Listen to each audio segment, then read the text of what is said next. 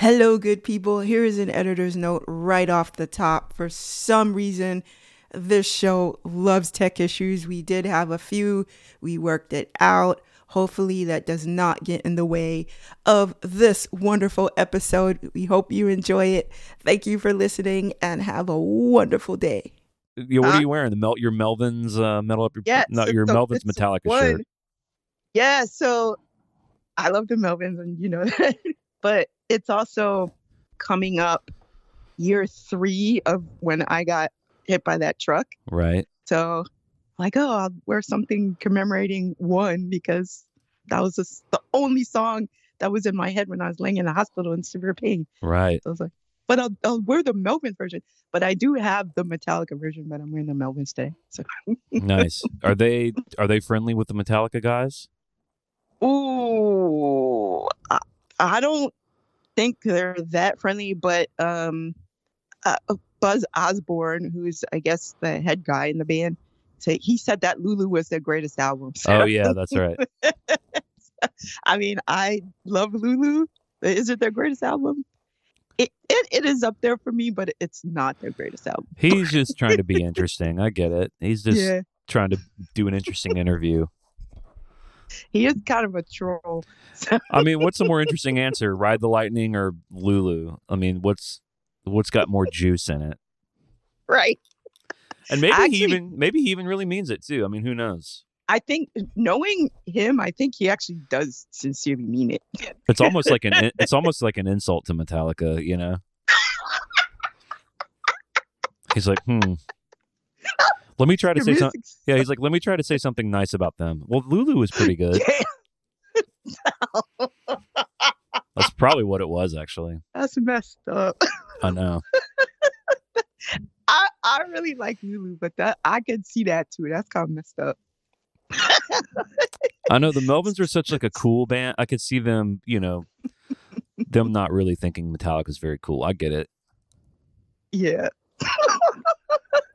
He's kind of like a crotchety old guy too. So yeah, I could see him being like Lulu's their coolest record and the rest of their catalog sucks. Exactly.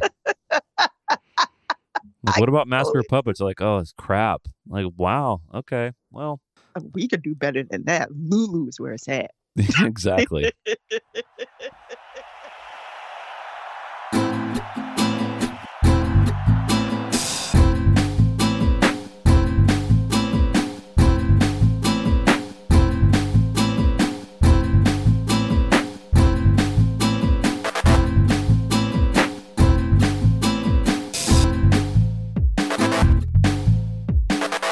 Good morning, good day, good afternoon, good evening, good night, good people, wherever you are in the world.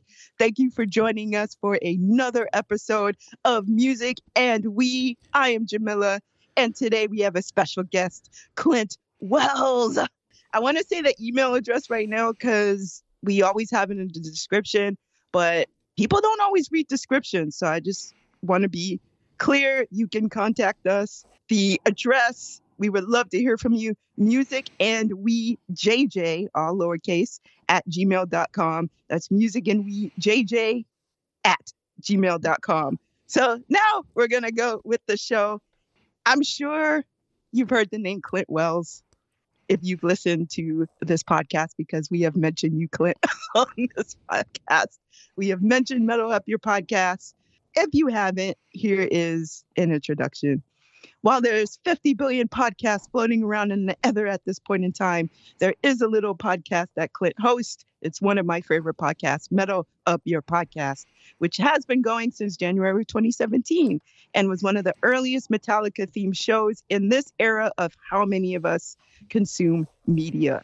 In the middle of hosting and producing Metal Up Your Podcast, or MUYP, Clint has been a longtime songwriter and professional musician who has toured and performed with artists such as Chris Stapleton, Bob Schneider, Rodney Atkins, and most recently, Morgan Wade. Most importantly, Clint is a loving husband and father, something I'm sure that is a very humbling experience for you. I need to have you just come introduce me every morning to my family. That's what I need, especially the loving father and husband part. See? I'm going to tell my wife, see? So this is actually where I want to start, because I'm always interested in when people first learn that they're going to be a parent. What sort of ranges of emotions did you experience when you first heard that news? Did you experience a typical reality, sort of the faces of grief that people experience, or was it supreme joy, or was it a combination of all of that? Was there trepidation? Were there any reservations you had that melted away once you got to see and hold what could be seen as a material expression of love? Wow. Well, no, it was pretty horrible news for us at the time, which I think that happens to a lot of people. I don't think that's actually represented enough in these conversations because my wife and I were smart enough to know what, how it was going to affect us. I mean, it was going to change everything forever. And I was 29, my wife was 27, and we were in what I would describe as a rocky patch of our marriage. We'd been together for a while. We just moved to Nashville, and we'd been in Nashville for a couple of years. We bought things were moving, but I think we were experiencing kind of the first big obstacle of the serotonin, the dopamines calming back down. I was traveling a lot. She was working in a restaurant with a bunch of shitheads. I felt like we still had more room to grow before we were going to do that. And she agreed. I mean, she would be nodding along with me right now. So when we got pregnant, it was a surprise. It was kind of a horrible evening, to be honest. And this is juxtaposed. I'll just jump ahead real quick for people who may not know me. I mean, my daughter's about to turn 10. She's the best thing that's ever happened to us. Like, my family is in the best place we've ever been. So I'm just trying to, so everything worked out before people get too bummed here. But it was awkward because my mother-in-law was visiting from Huntsville, Alabama, who I love dearly. She's a sweet woman, and she just happened to be staying with us. And so we maybe couldn't act out the news the way we might have if she weren't there. But I'm also a very honest person that it's very hard for me to lie. So Isabel basically told me sort of mournfully, hey, I took a test and I'm pregnant. And my first thing I said was, we need to take another test just to make sure, She was like, oh, I knew you were going to say that and I already did that. And it's also positive. So this is happening. And it was like, wow. And I think her mom was just about to walk in. We were all going to go to dinner. And so we had a few little private moments. And I don't want to offend anybody out there, but terminating the pregnancy is something that's on the table for both my wife and I, conceptually. But she was not interested. She, in a previous relationship, she had already done that before and decided that that's not for her. And so, I brought it up. I said, is this something we want to do? It was a very short conversation. She basically said, no, I'm doing this with or without, your participation. And of course, I wanted to keep my family. That was a very quick combo, but I felt like we had to have it. And man, yeah, I told her, I said, listen, I'm going to need to be sad about it for a little while. And I said, but if you give me that time and let me grieve and be sad, I think I'm going to be okay. Like, I'm pretty good at just accepting. So I took a few months, it really did take a few months of me thinking, and I was such a selfish little shithead. I mean, one of the great things about having kids for someone like me that tends to be a little self-centered is it really was the first force in my life that forced me to care about something as much as myself, other than myself. My spouse didn't even do that. I saw my marriage and my entanglement with my spouse almost as an extension of self-love. It's like, oh, this person makes me happy and I love them and I want them, so I'm going to marry them. The kid thing is completely different, so I did, I thought about it a lot, and I was worried about what it was going to mean for me making music, and I was worried I was going to have to get off the road, and I just didn't know what it meant. I was just so naive when I think about that dude. And but I put it all where it went, and like 3 months in, and she did her own version of it too. I mean, she was bummed too, because we had planned to have kids, but this was a few years ahead of schedule. So, I mean, she was working in a restaurant. I was touring in rock bands. It just felt impossible. But like most families out there, you figure it out and put one day in front of the other. And it went great. Like we started to get excited about being parents. And now we talk about it and we're like, can you remember those two idiots we were before? Not that people without kids are idiots, but we were idiots. We didn't know anything. I don't know. We had 3 dogs. We traveled a lot. We had no money. and we thought our life was kind of challenged. You know what I mean? It's just so much perspective that the kid brings us. So anyway, that's kind of a long answer to that, but no one's ever really asked me that, but it really was kind of a horrible dawning. And, I think that's okay. I think we took it seriously. I think people need to take it a little more seriously, actually.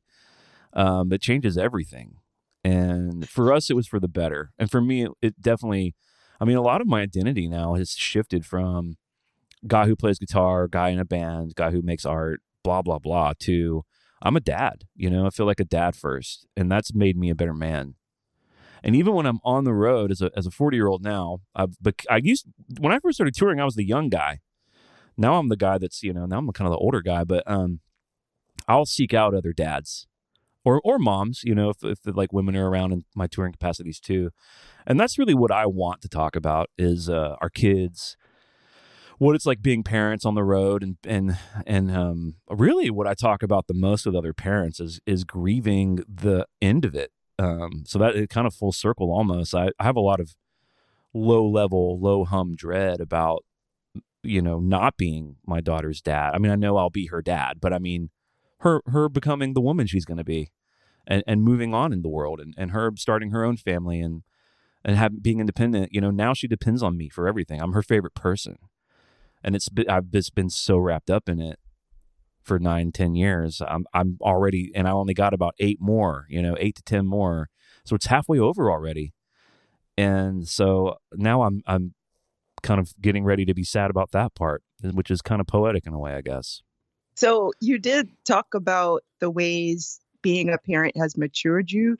What ways has this experience birthed life into you? Well, I didn't know I could love something so much. I really didn't. I might have said I loved my wife beyond words, or I loved music beyond words, because I do. Like, I have this lifelong love of music and a very interesting spiritual connection to music that I know a lot of us have. And I love my wife. My wife is, she until my daughter, she was the most important person in the world to me. But nothing really prepared me for what the love I have for my daughter. And it comes with a bunch of fear too. Like, man, if something happened to her, I don't know what I would do. Like, I'm not getting up and going to work. Yeah, I'm not filing my taxes with TurboTax. Like, the world would completely end if something happened to her. So there's like a lot of fear and responsibility in that, but that's the flipped coin side of the love, like it just really. And you know what, to answer your question, I actually should have just answered it this way. It made me love other things more, because my capacity to love grew. It's not like I found hidden love and I was like, oh, this goes to my daughter. It's like, I loved my dogs. I loved my wife. I loved my music. But it's just that my heart grew. Everything grew. So I was able to love things more. I even love music more, love films more, love my friends more. I'd be on a plane hearing a crying baby, and I fly a lot for my job, and I have for like 20 years. And, how we all feel about the crying baby on the plane. It sucks. It's like one of the most unpleasant. Like, I think we're evolved to hear a crying baby, and it's supposed to, like an ice pick, get into our psyche, because that's how we survived in caves for 50,000 years. Is you had to hear your baby crying and to survive. And but what it's made me do now is when I hear a crying baby on the plane, I'm not saying I love it, because I don't like that sound, but I almost love the kid, because this is a kid who's a human being just like me and you, and their ears are popping and they don't understand what's happening to them, and they can't tell anybody what's happening to them. And I feel like empathy for that in a way I never did. And I love their parents too, because I know what their parents are going through. And everyone's like, well, can't you just make your kid be quiet? And sometimes they can't. It's like, I never knew that. And maybe you don't have to be a parent to like have that kind of empathy, but that's what it did for me, because I was pretty self-involved before that. It just makes me love these people more. I have a friend who doesn't have kids, and he's kind of one of the typical like, God, I hate kids. Him and his partner are never gonna have kids, and that's great. I think more people should pursue that. But I would talk to him about it. I'm like, man, don't you hear yourself in that kid screaming? Like, because the kid is in pain, or and can't tell anybody. Can you just imagine it? And it's like, how can you hate the kids? Like, you were that kid. That was you not that long ago. Like, I know we're all in our mid 40s now, but 40 years was not a long time ago. Snap your fingers. and you were that kid who just didn't have the tools to soothe. So anyway, that sounds kind of bullshitty, but I really mean it. I really, that's how it's really changed me and given me spark and given me more love and empathy. Oh, that's beautiful. That's absolutely beautiful. You were talking a little bit about navigating being a parent. You've touched on it in terms of that with your touring. So what are some ways you have been able to do that? Well, I mean, having technology has made it great. I mean, I got to say, being able to FaceTime my daughter from Paris, before she goes to bed is like, a luxury that a lot of people in my position have never had. So I try to be grateful for it, but it sucks. It's hard because, there's a very small percentage of people in doing art, as you know, who are getting rich from it. So it's not like I'm shoring up an empire to give my daughter. I'm just making a living and paying my bills, and it's what I love, but it costs a lot because it takes me away from what I love, which is my family and being home. And the further I lurch into fatherhood, I do have more dark nights of the soul wondering, like, am I making the best decision for my family? I just don't know anymore, but it's kind of a little too late to pivot, and I need to go do my job so I can support my family. So, but those are the things I think about. But the thing is, she's never known me in a different way. She's never known me as a guy that was home for a long time. I mean, we had the COVID years, which was really, we bonded so much in that time because it was the first time I was home that much. And, I was teaching her first grade remotely from our house, and we were going on walks every day. I mean, we really made the best of that time, in such a scary time for so many people. But she's always known me as a guy that comes and goes. And so it sounds cliche, but I try to maximize my time when I'm home. I try to really be present. I try not to be in my phone. I don't go out. I'm not extremely social. I mean, we spend a lot of time together when I'm home. It's not perfect, but that's kind of the rhythms that we get into. And my wife is super supportive too, because all she's ever known of me as in our relationship is me being gone too, or me having pockets of home and away. So we have a pretty good muscle for it. I mean, I feel like we've been okay. I do feel like some of my dread about the parenthood ending is this guilt about, was I foolish to spend that 20 years gone half the time? Mhm. And really, I won't know that until it happens. I have a suspicion that it's going to be a pretty rough feeling. And, hopefully me and Nova are friends and we can talk about it, and we can put it where it goes, and maybe I'll need to apologize. Maybe she'll have to forgive me. I don't know. I mean, I really am one of these guys out there like you and like a lot of my friends that I'm just kind of doing the best I can. Yeah, for sure. So when people compare their songs, their creations to children, do you think that's something that's accurate now that you have been a parent for a while? Yeah, I think it's like we use all sorts of language to make sense of what we're doing, and I think it's a metaphor is such a powerful tool that makes us different than any other animal, and you can tell someone like my songs are like my kids, and then we can immediately understand, or someone, I have friends who don't have children, but they are very passionate pet owners, and they'll say, my pets are like my kids, like they're a part of my family. There's an interesting enmity between, parents generally hate that when people say, well, my dog's my child. You know what I mean? Parents really don't love that.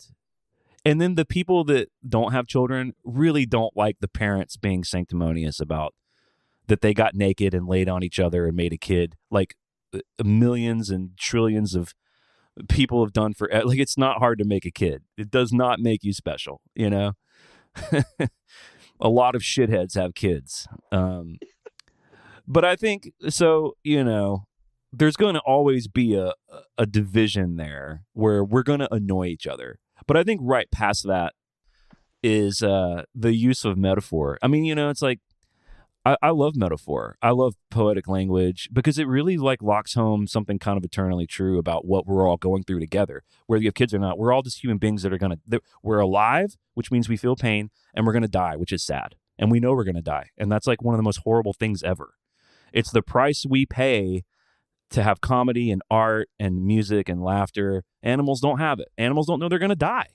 So we're like the only species that kind of understands that we're in a game and it's rigged. And so with that comes great pain and irony and suffering, but also the ability to laugh at it. And so language like that is just useful, especially in a creative world. I mean, what would poetry be without being able to talk about the sunset and the sunrise? Even though most of us should know the sun ain't moving. The sun stays. We move around the sun. The sun's not rising and setting.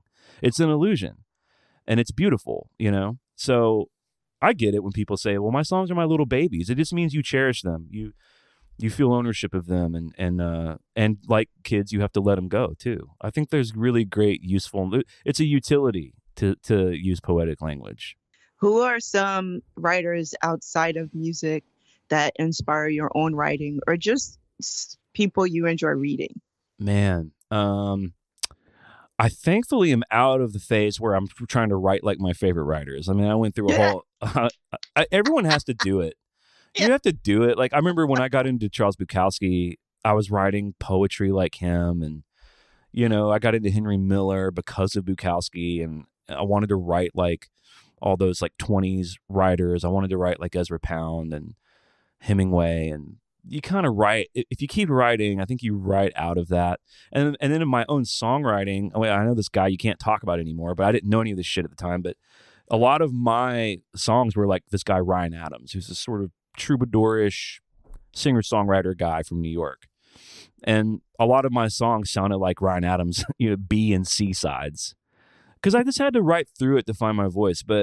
And I was always sort of reading, looking for a voice. In my 20s, it was like a lot of my reading was me trying to find something. And now I read less, but I read more purely, so I used to love this guy, Wendell Berry, when I was very religious. He's this agrarian writer from Kentucky who I love. But the guy I read now is a guy named Raymond Carver, who's really similar. A lot of his writing is about family and about being outside, which sounds horrible. Trust me, I know. But it's just he died of cancer, and he wrote a lot about when he was dying, and he wrote a lot about his daughter. And so I'm of course his age when he was writing a lot of this with a daughter, so I'm resonating with it. But I read a lot of like Clive Barker and Anne Rice and Stephen King and pulpy, scary stuff. I was a pretty voracious reader in my 20s, so I was kind of trying to gobble all of it up. Now I'm reading. I read a lot of nonfiction. Of course, I'm probably a lot like you. I mean, I've read every book about all my favorite bands. I just can't get enough. I've read like 50 books about the Beatles. Any Metallica book I've read. I've read like 25 books about Woody Allen. He's one of my favorite directors. I know you can't talk about him anymore, but I don't know what these shitheads are up to in their personal lives. I just like the crap they make, But I would probably say Raymond Carver now more than anything influences me because he moves me. And that's just a stage of life thing. I think in your 20s you get all in 20s you're completely enthralled with someone like Bukowski. It's just such a shocking read. He's just such an ugly and beautiful at the same time person. And he's just shocking. How plainly he'll talk about what he's going through. Did you have an experience with Bukowski?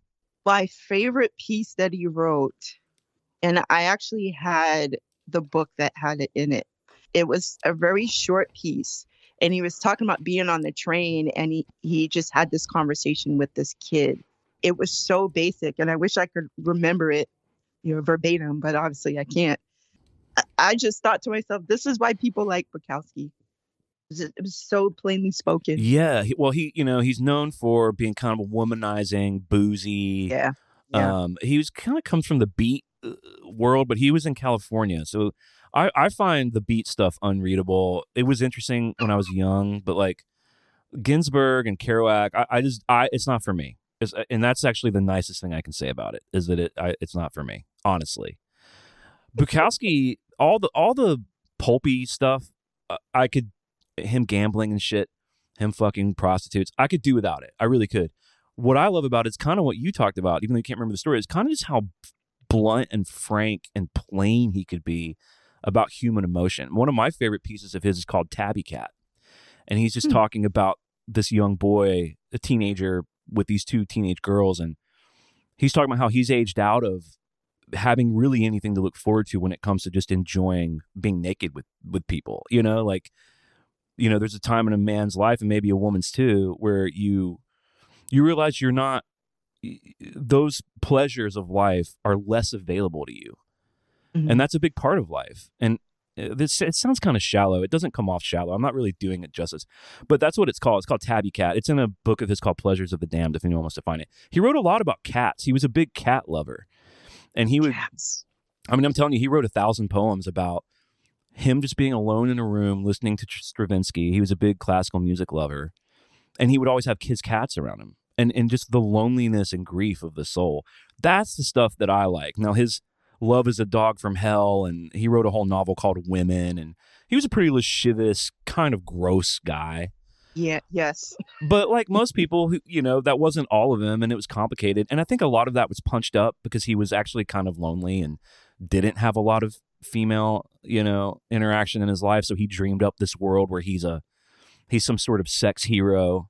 It's all kind of sad, Yeah, it's very. But I got to tell you, if anyone out there hasn't heard of Raymond Carver, he writes short stories, novels, and poetry, and it's just man, it's such beautiful stuff. That's what I'm loving mostly. But I don't know about you, but as I've gotten older, I read less, and I've been trying to make peace with that because it's made me sad.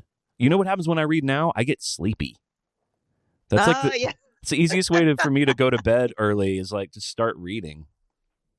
Well, I used to read 3 books at a time, Yeah. and post-accident, I can only do 1 at a time now. Right. And I used to be able to, I was also a very voracious reader, and I used to just gobble up a book. I could read a whole book in one sitting, and now I have to do chapter by chapter. Same.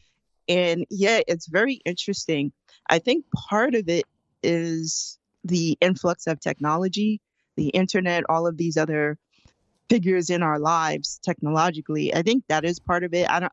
Obviously I can't speak for you. I can't speak for everyone, but I think our access to all of these things makes books in general less appealing. Yeah. Also, people read books online. I have trouble with doing that. I know people have Kindles, people have this. I need a physical copy of a book. I am the same way. And I agree with you. I think it's, I was thinking about this last night. I was watching a basketball game and I was like scrolling on my phone while watching it. Well, because there was like a forum of people talking about the game, but then like a commercial break would happen or a free throw would happen and I would look at other shit. And my daughter came in while I was doing that and I was like, oh, I don't want her to see me do it. I felt like a junkie, And I was thinking about like, when I was like 23, I had a normal day job and I would look forward to getting off where I would come home from work. I would make myself a little dinner. And then I had this chair I lived in a house with a bunch of other gnarly musician dudes in my early 20s. And I had this chair in my room. Like all I had in my room was like a desk, a bed, and a chair and a couple of records. But I had this chair and I would just sit and read. Yeah, I would like read a book. I'd read a whole book, And I looked forward to it, and I would just read until I got tired. It just felt, it was just a simpler, it sounds so dumb. It was just a simpler time. And now I would say I'm pretty cognizant of how my technology is really bad for me, mainly because I don't want my daughter to experience it. And I'm still sucked into it. Like, and I would consider myself slightly more aware of the dangers of it. Like, I have family members that don't consider any of it dangerous. I think it's awesome. Like, why would you think the phone's awesome? What do you mean your phone's bad for you? But my wife and I are like having actual conversations about like, hey, we need to codify some sort of ethic around like treating this almost like food, like nutrition, And we're still zombies. So it's like, man, we're fucked. I mean, it's hard to be optimistic about that, Yeah, I have time for myself every day where I sit and I don't use any tech like computers and I'll just sit and read. So I made sure to have a commitment to do that. I also, when I am eating, I will read books. Mm-hmm. Yeah, there are things that I set for myself where I'm like, okay, laptop down, none of that. Is it hard? And no, it's actually not that hard. And I honestly don't really look at my phone that much. It's over where sometimes I forget where it is. And then people will text me. I'm like, oh, okay. Well, I know we've all been in situations where for whatever reason we didn't have our phone and we like left the house or it Mm-hmm. died, or you couldn't charge it.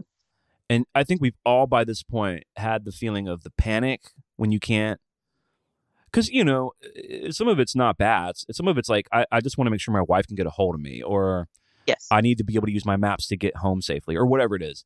But after the junky thing fades, yeah, you kind of land on this like plateau. You're like, oh, not only am I fine, this is nice. Like I remember Mm-hmm. doing something where I didn't have my phone for like 2 days, but I think I was with my family, so I wasn't worried about if they were okay. So I had that benefit. But like a lot of my work is like I'll get emails and texts about shit that's kind of time like, hey, can you send a mix of this, or hey, are you available to write for this, and so I'm kind of always connected to it because so much of like my wife's work ends at 5, and Right. after 5 she's not checking her work email until 8 a.m. and I'm like, man, that sounds great. Like I have this fantasy of I have this fantasy of working at Home Depot, like just quitting the music industry, because it just seems so nice. Like I'll just learn everything about, the dishwashers, the Bosch dishwashers. And I'll just help people buy dishwashers all day. I'll know exactly what I'm getting paid. I'll know exactly what my insurance is. And when I clock out at 5 from Home Depot, I'm gone. Mm-hmm. I'm not thinking about Home Depot anymore. But when I'm there, I'm here to help. What are you looking for? Yeah, the wood screws, aisle 17. I would just learn what all the aisles are. Have pretty good memory. Like I've been cramming like music facts in my brain my whole life and learning. I was in a cover band for 10 years, learned every solo, every background vocal. I could just delete all of that information, put in Home Depot aisle knowledge, and then just work at Home Depot. I actually fantasize about it sometimes. How weird is that? Given you have spent so much time as a touring musician, that does make sense. I think that would make sense to a lot of people. I'm serious. It sounds 'Cause, nice. it's sort of the grass is greener theory. Yeah. So, True. yeah. But here's a philosophical, I guess, question. So do you think there's a space for anyone who wants it, especially artist types such as ourselves, to find the type of positive love one feels for a friend or a partner or child? This isn't a guarantee that everyone will experience this love, but do you think we live in a society that is open to the capacity of these types of love? Or is it something we all have to work hard at in finding? You mean like the love of like, yeah, apart, you mean just the deep connection of love? Yeah, exactly. Yeah, I think I mean, I'm not a philosopher. And I've read less than I did 10 years ago, but I think that's built in. I think I could really talk for a long time about what I think makes us special. And I'm not a religious person, so a lot of what's special about us has been explained by my religious friends as like, well, God made us a certain way. Actually, God made us kind of like him in his image, and that's why we're special. And I don't really have any of that, so, and I don't know how we got to the point where we broke off, from the other apes, where we said, oh, it's sad when our, we pair bond, and then our partner gets sick and dies. We're the only species that has funerals, and Mm, we build rituals around things like death and birthdays, and we understand that we're alive and we're going to die. And part of that is loving something, like I know that there are animals like elephants that are monogamous their whole life, and that when their partner dies, they grieve, like, they become depressed. Like I'm not saying that we have cornered the market on that, but I think that that's just a fundamental part, like the love and attachment that we feel and the way we do our families and the way that we long to even be with our families after death. I mean, that's what a lot of our mythologies are about, is explaining, imbuing meaning in the death. And then this idea that like, well, there's an after party, and everyone I love will be there, and I'll get to be young again, and everything will be okay. And I really have a lot of empathy for that. And I used to be angrier about religion, because I just think it's been such a destructive force. Plainly has been in history, but on a person to person level, I really get it, and sometimes even wish I had something like that, because my worldview when it comes to that is pretty tough. I don't have a lot of really great answers for the big questions, who are we, and where do we come from, and where are we going, and what does it all mean? I don't really know, So all I really have is this idea of like, well, you get your time here and you need to spend it helping people and not hurting people. And if you get to fall in love with things and love your partners or your friends or kids or pets, or you get to love your record collection, or you get to love your local community, or even if you get to love your politician that I might not think is very cool, I think that's kind of the cream of life, is having that love. I think it's what makes us human. Ah, indeed. As you watch over your daughter grow, I know you want to encourage her to find her own path. I know that you want to encourage her to explore things in her own way, to find things that give her joy. For me, writing and playing music were things that I've loved to do for a long time and still do. But no one in my family has a musical bone in their body, except I think my sister. My sister's a DJ, and I think I'm the only person who has played in bands and plays several instruments. So nobody in my family is musically inclined. Did you have a parent or other adult figure or guardian in your family who encouraged to help you in your musical growth or your artistic growth? Yeah, I'll talk about my grandmother. But first of all, let me say, hey, being a DJ, no offense to DJs or your sister, but you play like multiple instruments and write music. That's different than DJing. I mean, I don't know how to DJ. DJing is a skill I don't know, but I do want to say, I think there is a separation there. You might be the only one in your family that's musically talented. You know what I mean? Because most people can't play multiple instruments. I had a grandfather who collected guitars. He wasn't really a great player. I think he collected guitars because he wasn't a great player. I think that was his way of, he just surrounded himself with great guitars as a hobby almost to sort of make up for that he could never really just sit there with a crappy guitar and play great. And he loved Hank Williams. He loved like kind of the great early American songwriters. He was into Buck Owens and Grand Ole Opry stuff. He lived in Montgomery, Alabama. He's the dude of his time. He would take me to the Hank Williams Museum because Hank Williams is from Montgomery and died. He died on the way back to Montgomery in a car. But there's a really cool museum there with like the car that Hank Williams died in and some of his suits, like these, those Grand Ole Opry like crazy like seersucker suits, and there's a couple of his guitars in cases from like the 40s and 50s, and like a guitar would just have a hole in it, like a huge hole. And I was like, Granddaddy, what's going on there? What happened to the guitar? And my grandfather used to go see Hank Williams in like pubs in Montgomery, Alabama. And he was like, oh, well, I mean, one second he'd be singing, Lovesick Blues. The next minute he'd be smashing his guitar with someone's head in a bar fight. Because this was like rough. The South could be rough, So he loved music. But, he was like a lot of grandparents of that time. He didn't pay me a lot of attention.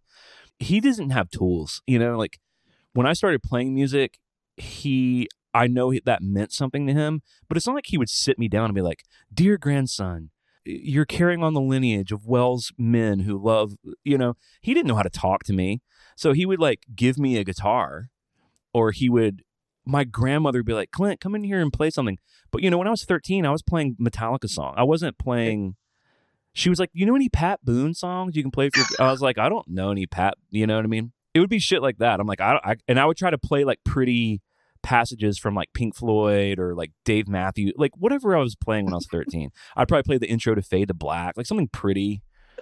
But he didn't know how to talk to me, and he didn't teach me anything really. He just when we would go to his house, I mean, he would have 20 of these like vintage Martins and Gibsons just on stands, and we weren't even really allowed to touch them.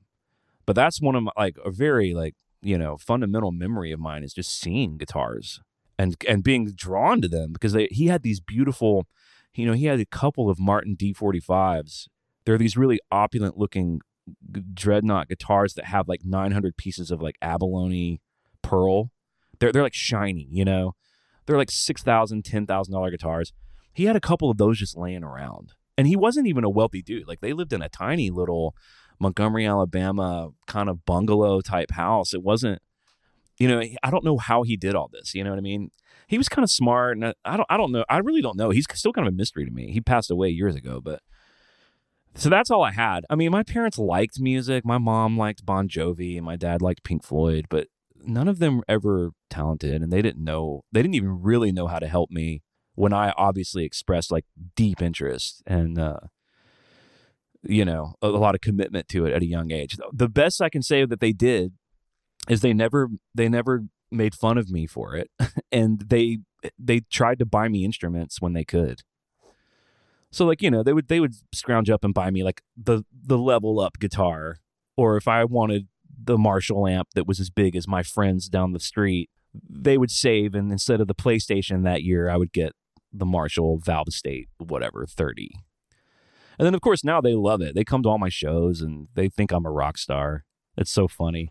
My mom when I was with Rodney Atkins, we would be playing like whatever, the fucking frog festival in the whatever county, some bullshit, and she would rent a white van, like a 15 passenger, like a touring van, and she would get all of her friends and they would all come to the shows. She would ask for like 15 tickets. I'm like, Mom, that's not usual. It's gonna be hard for me to get you 15 tickets. Usually good for 2 or 3. But she's proud of me, like. I think they were surprised. I think if you asked them, they'd be like, well, first of all, not surprised because this kid was a little music maniac, but B, surprised that it panned out. It's just such a tough, if Nova wanted to do it, I think it would be hard for me because it's such a tough industry to really thrive in. And I want her to be successful and be able to take care of herself. Right. Isabel and my wife and I were even talking this the other day about like, if she has a partner, what's that person going to be like?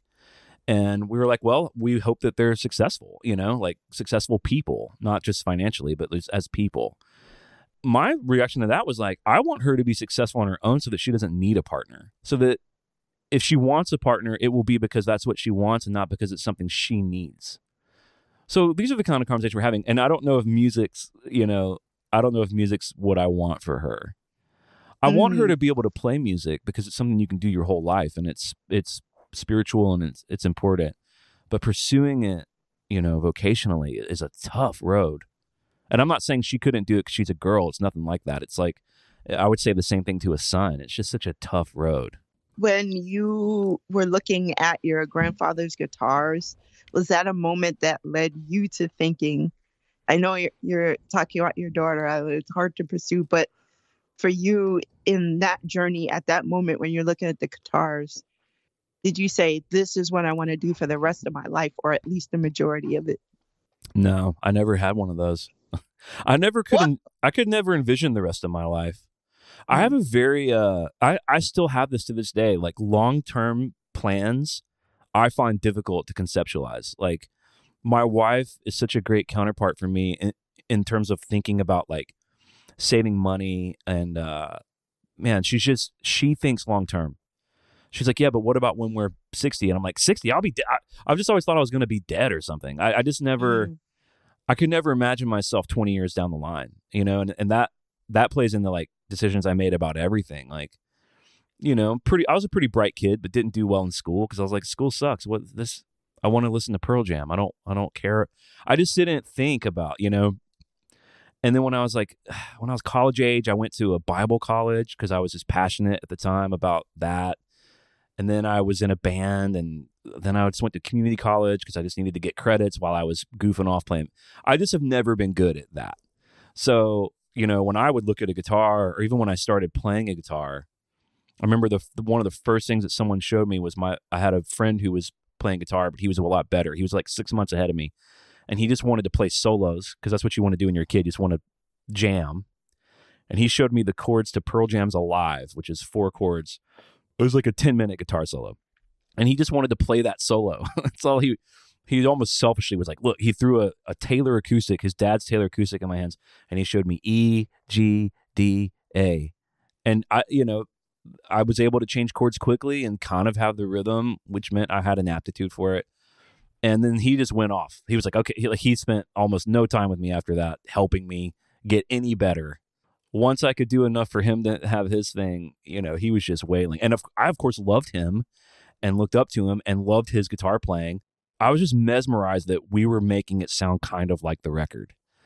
And it just, honestly, literally from that moment to right now, as I sit here at 40, it's kind of just been like the next step happened. And I was like, okay, cool. You know, like when I was 16, 17, I joined a cover band of dudes that were about 10 years older than me, but they were playing real shows in bars in Birmingham. And I was like, cool. You know, I don't know how to drive downtown. I'm scared. I mean, I saw some gnarly shit because we would play from like, 9 p.m. to 2 a.m. in downtown Birmingham, with all the UAB students. It was like very college. And the bars that I was playing in would lose their liquor license.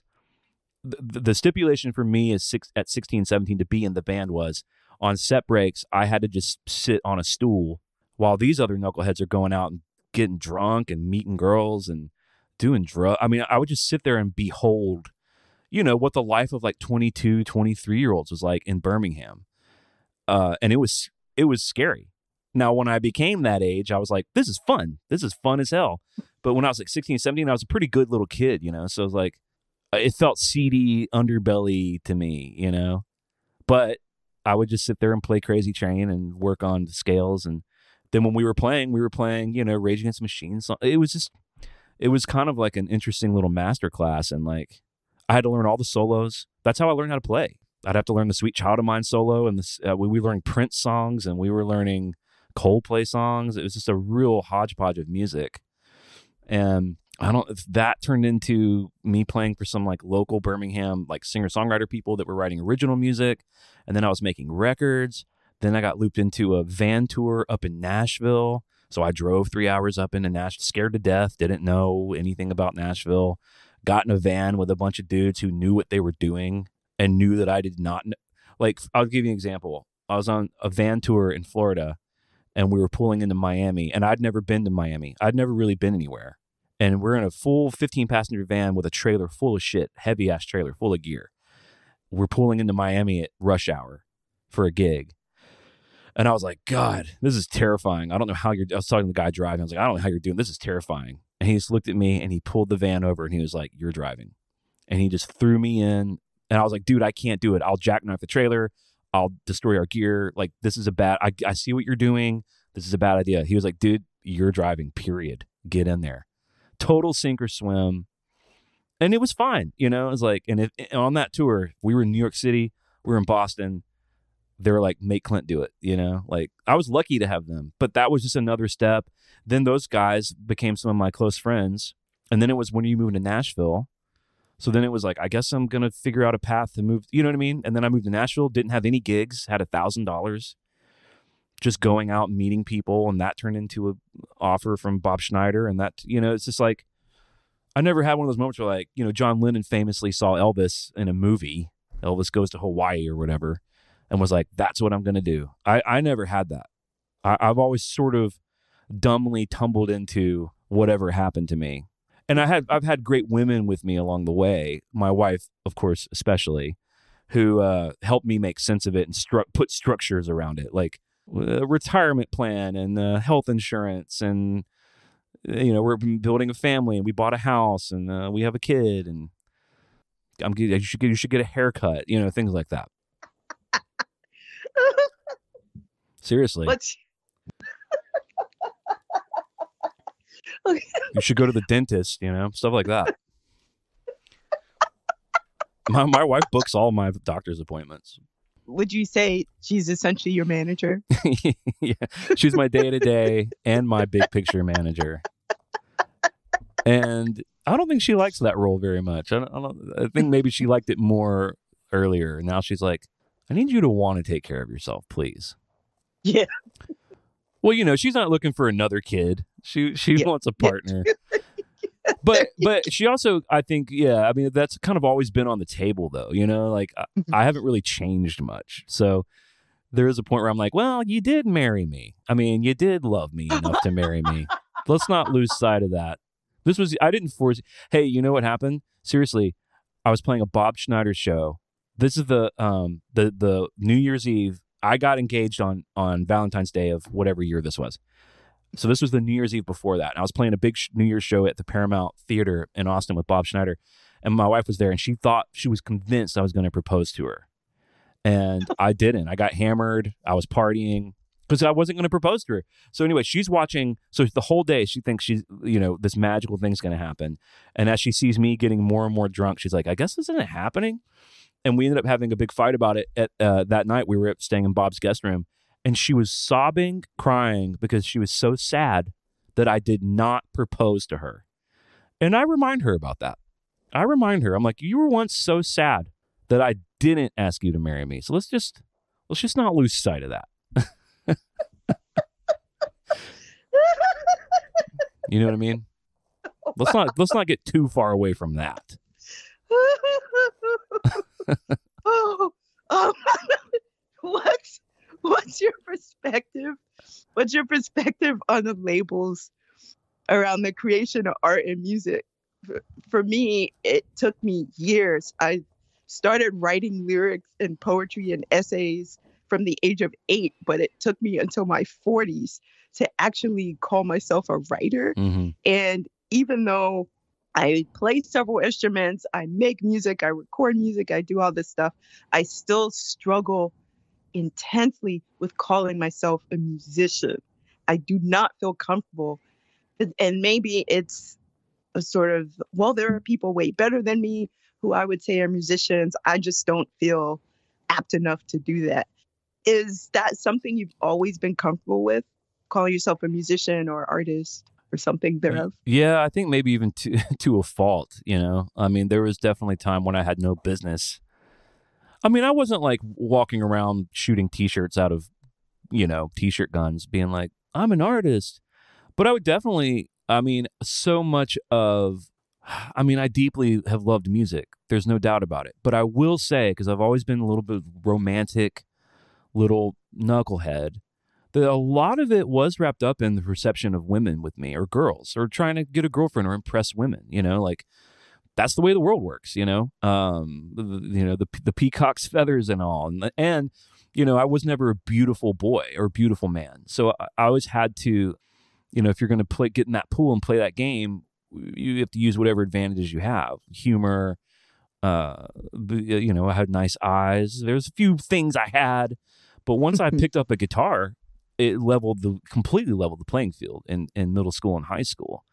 And I don't want to sound like a creep. I'm not, I'm happily married with a daughter and all that shit. But I'm just telling you, when you're a kid and your hormones are going nuts and a lot of your mental energy is consumed with, the girls that you like, the girls you want to take to the homecoming dance. If I'm at a party, hell yeah, I'm telling these girls that I'm a writer and that, that I play guitar. I'm a musician. And because I wasn't really, I played a lot of sports, but once the music came into my life, once I got a guitar once I played those chords for that guy and he took a 25-minute solo, I knew that the sports part of my world was done. I just knew that only so much of my time and energy could go to things, and that I wanted it to go to learning that middle part to master of puppets, Like I'd rather work on this.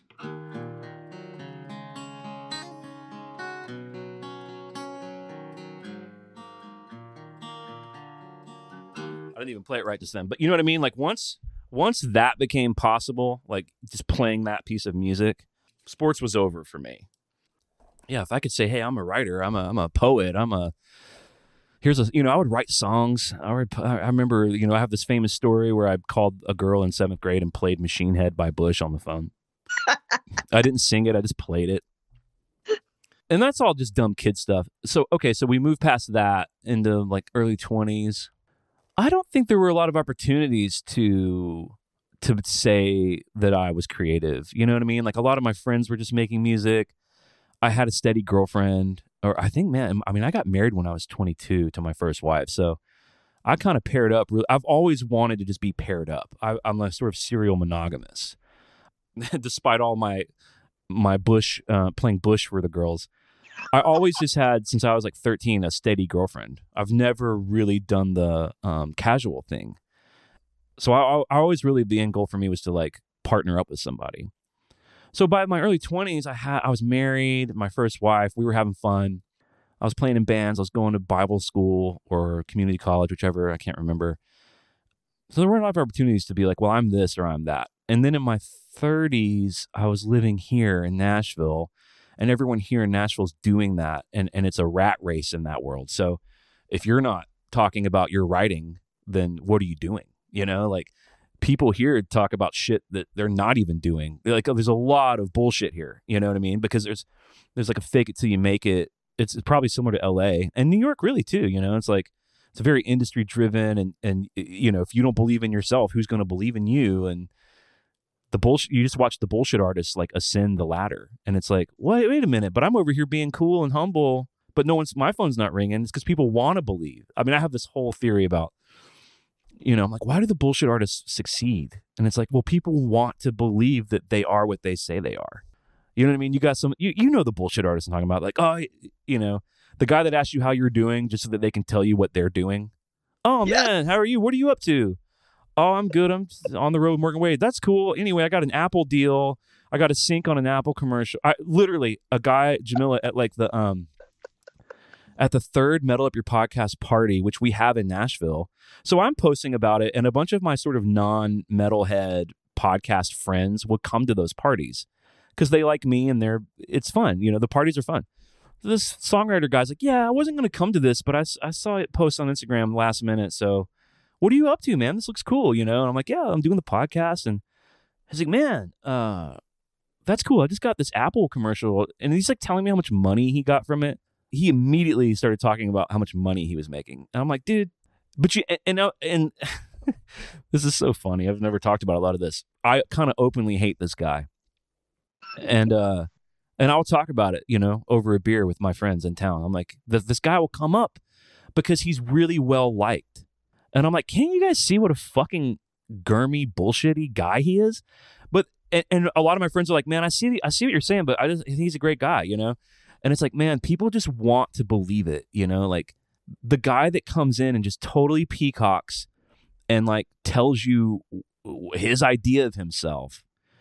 More people than not want to just believe it's true because it's nice. And it's like all the poor people across middle America who love Donald Trump because he's rich. And they're like, well, I just love that he's a rich guy because maybe that means one day I can be what he is, you know, which is complicated, you know, like when you know, he's not my favorite dude. And I don't think he cares about poor people at all. But a lot of poor people will see him and be like, that's my guy. What a cool dude, you know, what a self-made cool dude. And so this guy in Nashville reminds me of that. I'm like, damn it. But I'll be damned if all my smart, beautiful friends kind of like this guy. It's wild for me. I hate it. So anyway, no, I'll refer to myself as a songwriter or, you know, a musician. I'll tell you when it feels the weirdest, and it's not even for a reason you may think it is. If we are filling out insurance for Nova, or like when we were enrolling her in a new school because we moved last year, and they'll ask like your parents, you know, work. I don't like writing musician or self-employed because I feel like they judge me. I feel like they're like, oh, yeah, dad's got long hair and an eyebrow ring and he wrote self-employed. He's a bum. And it's like, dude, I have carried my family with my work, you know, in seasons where my wife was going back to school. And so that's a really small voice. But that is the only time I actually feel weird saying it. It isn't because I'm afraid that I'm not it. It's because I'm afraid of what uptight people's perceptions of it might be, that I play Metallica songs in my garage while my wife works hard. It's like, dude, that is not the case, you know? That's all imagined. That's all just me being insecure. So you've been on all sides of this as a parent, as a spouse, as a performer, as a person seeing your friends do those things as well. So understanding the technical and logistical aspects of being on the stage and what it involves, how have you come to experience music as a listener and a fan? Is your brain now wired to detect any incidences on stage or on an album? Like you go see Tool and you're like, wait. And what are some ways you have learned to get out of your own way when it comes to that? Yeah, that's one of the things. Like life's all about trades. And yeah, that's one of the things you trade. You know, when you peek behind the curtain, you've seen behind the curtain. And that's how it is, you know, like whether it's a talent show at the local community center or it's Tool at Bridgestone Arena. Behind the curtain's the same mechanics. It's the same stuff, you know. It's just human beings who get together and they make a sound people like it or they don't, and you need really practical things to happen for those things to work. You need electricity and you need a team and you got to set it up and it's got to be in tune. And so, especially making records, like when I remember I used to not learn how to play Pink Floyd songs because when you learn how to play a song, you hear the chords. And Pink Floyd to me, there was a time in my life where Pink Floyd was like they were just it. And I considered their music like sacred or something. And I was like, I'm not going to learn how to play any Pink Floyd songs because this is when I'm like 14, total dummy. Because I just want to be able to just get lost in it. Well, of course I learned how to play all the songs because he's one of the great guitar players, like you want to be a great guitar player, you should probably get your fingers under some of Shine on You Crazy Diamond a few times.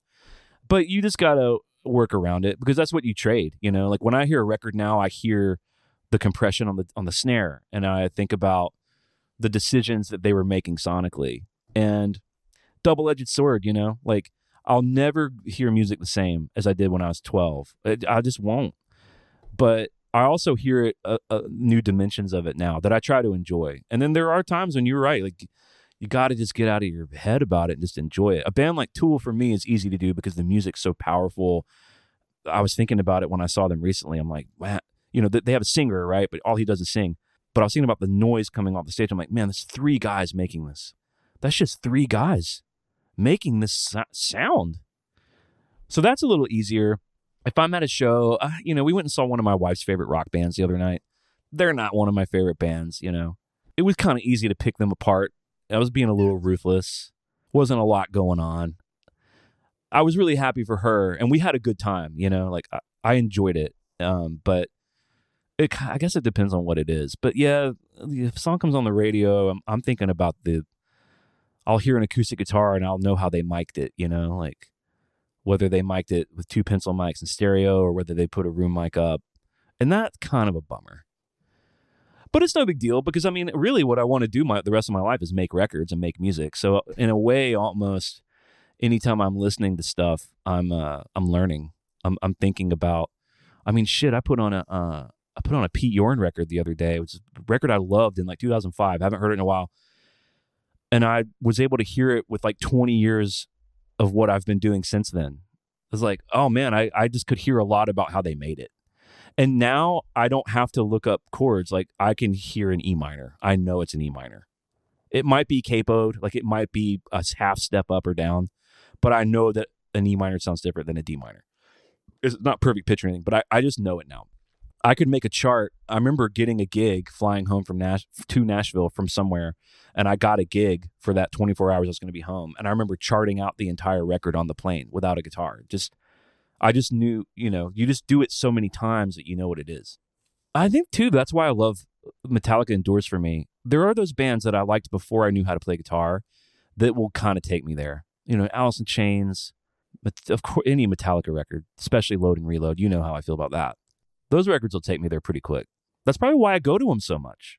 Here's another part of that. So as a person who creates versus being a passive participant in the musical experience, have there been times where you felt your creativity was stifled because your role was simply to play without any input? I always liked that part of it. Before I was given a lot of creative freedom, it was very much hired gun, learn the parts. Is that what you're talking about? Like just learning it, how it goes. I actually found a lot of comfort in that. And it's really great for when you're starting because to put the creative pressure on top of it when you're young is like almost too much. Like I was writing songs, but they were bad, in a charming way. They'd be 8 minutes long and not have a chorus. Like I just didn't know what to do. I didn't know how to edit. You know what I mean? I didn't know how to get sections together in a clever way. It would just be like clunky, like verse 1 and verse 1 would be way too long. And then what I thought was a chorus, but the chorus didn't have a hook at all. It was basically another verse. And then like a really long re-intro. Instead of getting right into verse 2, it'd just be like another 16 bars. So then before you know it, the song's 8 minutes long and doesn't do anything. So you basically wrote Saint Anger. Right. Without copy and pasting. They just actually wrote it. They were at least using computers and being efficient. But yeah, it was comforting when you're young to just say, hey, we're going to play Fade to Black at the talent show, which I did. and you're going to play the first solo. And remember my guy who I told you showed me those chords, and he played the last solo. We ended up being a little band together. But he's like, hey, you're playing the first part of Fade to Black. Like he was like the little band leader, and he divvied out the parts, and that was comforting because it was like I can get the tab book, and I can. This is even before really like YouTube. There were like online forum, like there was a big one called Harmony Central that had tablature that you could print out, which I had to go to his house to print it out because we didn't have no goddamn printer. We weren't rich. I could focus on it and learn it. Or like, I remember we learned Hotel California, and he's like, I'm taking the big solo, but then at the end, the solo splits into these harmonies, and you're going to do the low harmony. In that environment, if I'd have been like, well, I want to spread my creative wings, it'd have been like, dude, what are you doing? Stop. Play it the way it goes, We had a lot of pride, especially with Metallica, in playing stuff the way it went. If we could really nail the Master of Puppets verse riff, all downstrokes, not doing alternate picking, we were honing in on that with each other. Like, dude, James doesn't alternate pick. You're not alternate picking. Don't be a wimp. Do it all downstrokes. We were like seriously 14, 13, getting on each other's ass about downstrokes. And that, that was a good time for that. And then, like all things, honestly, I've still got friends doing cover band shit, and I'm not knocking it.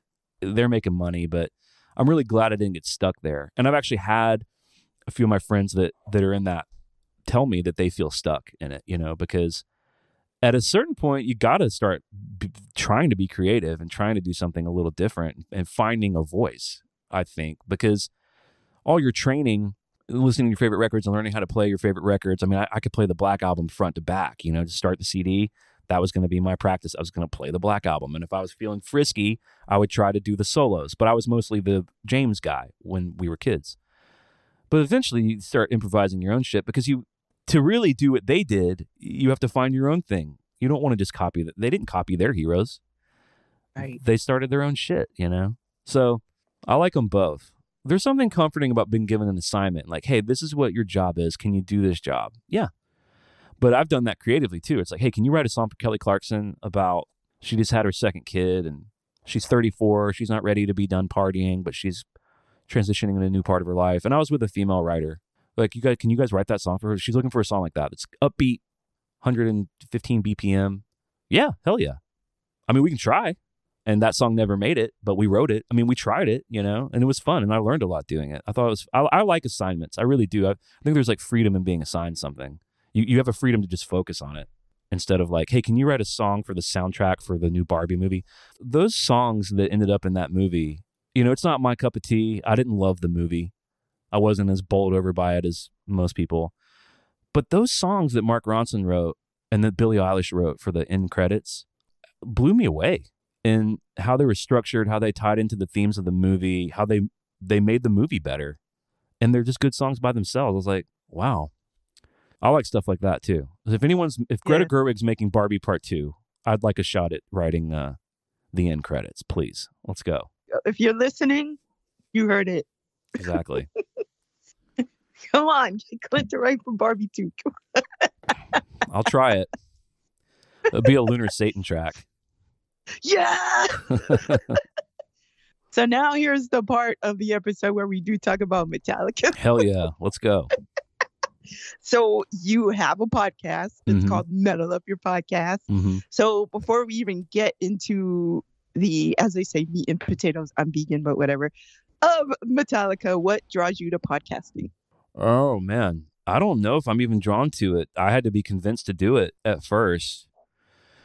And then we did it, and it worked, like there was people who liked to listen to it. And then suddenly we had a community of people that I enjoyed being around and talking with. And so I don't know if I'm drawn to it. I feel like I'm good at it. And that makes it fun to do. Me and my wife think about like, well, what do we want to encourage Nova to do, our daughter? And it's like, well, because it's the whole follow your dreams and follow your passions thing. But then it's also like, well, but I want you to have money and be successful and have a roof over your head and have a good life, So it's like, well, should it be do what you love or should it be do what you're good at? And I think if you are good at something, you grow to love it. There's this guy named Tim Galloway that I like a lot. He's kind of like a professor somewhere, philosopher guy. He talks about, he's like, look, a lot of the good life is about being able to like satisfy basic needs like shelter, food, security, blah blah blah. We're not talking about Lamborghinis, right? We're talking about basic needs. And you tell your kids to follow their passion. Their passion may not be to study tax code, but if you study tax code, any CPA can get a job in America, and CPAs are paid very well. And he's like, now, is tax code sexy? Is tax code playing, singing Bridge Over Troubled Water on The Voice? No, but tax code's going to allow you to vacation with your family. It's going to allow you to send your kid to a good school. It's going to allow you to get good health care. And he's like, and you will grow to love tax code if it's allowing you to take that beach trip to whatever, Santa Monica, and give your kid the pony or whatever. He's like, you can DJ on the weekends. That's his like funny thing. He's like, look, DJ on the weekends. And that, when I was 20 and I heard that, I would have been like, this guy's a piece of shit. This guy doesn't understand the artful mind. But now as a 40-year-old dad, I'm like, it resonates with me. I think I'm drawn to it just because it comes easy and I feel like I'm decent at it. So that makes it fun. But I ordinarily, believe it or not, Jamila, I ordinarily would not be as vain as to imagine people listening to me talk every week. It's not something now get on stage and be the guitar player that kind of, because I was never a front man, so the front man's going to front man. Now I'll step out and play a solo. Okay, I'm good for that. I got my 16 bars, bing, bing, bing. But then I'm going to walk back and let the front man do his thing. I'm very, very comfortable with not being the front guy. So the fact that it's turned into 7 years of an audience listening to me pontificate endlessly is a little nauseating. And yet somehow I overcome it and find a way to keep doing it because I like it. I mean, I like really the thing I like the most about it, and this isn't bullshit, is like meeting people like you, all the friends that I've made through it. I like that more than just talking. Yeah, I was actually going to ask about community, the community that's built during a podcast such as yours. What are elements that create and encourage the community, and what are elements you've seen that sort of discourage community?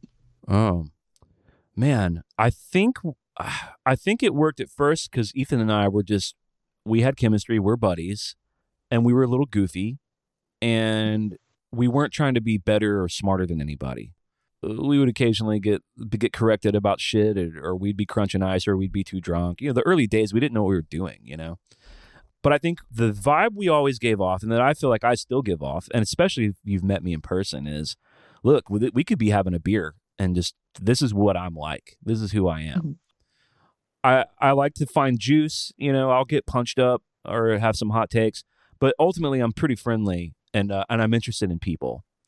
And I'm scared of people, but I know that that's bad for me. So I try to become interested, and I think that comes through the podcast. The podcast is really about more than Metallica. Even Stefan, we were talking about it, We are in editor's note number 2. There's mention of Stefan Shirazi, and I just wanted to clarify, Stefan Shirazi has been the writer of various publications over the years, such as Sounds, Rip, and Spin Magazine. Currently, he is the editor of So What, which is Metallica's official magazine, or fanzine, if you will. He is also the co-host of the Metallica Report. Back to the episode. He was talking about why he thinks the Metal Podcast is special, which I thought was really cool and really flattering. And he was basically saying it's really not about Metallica.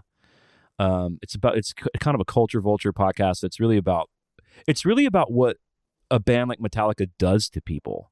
But we're all, because that's really what we're bonded by too. I mean, I think that if you have like the stew of Ethan and I had chemistry, we're not trying to be braggadocious, know-it-alls, which that's the bummer. Well, that was one of the things that I remember you saying, possibly from the first episode or one of the earliest episodes, is we know more than you and we know less than you, something to that effect. Yeah. So, because the thing that we do know a lot about, which does make us unique, is we know a lot about the music industry. That's just another angle that I think makes it compelling. Like, that's what I would want to hear someone talk about. And then I've heard other music industry podcasts where the people are kind of know-it-all shitheads about that too. I just don't think we ever did that. And maybe it's because we're not huge stars. I mean, we're just sort of normal blue collar. We're not getting rich in the roles that we've been in. We just work hard and we're on the road, but we do cool things. You might see us on TV occasionally. A song I wrote might be on a television. We're doing shit, but we're not Taylor Swift. I don't know. It's mysterious to me, honestly, some of it.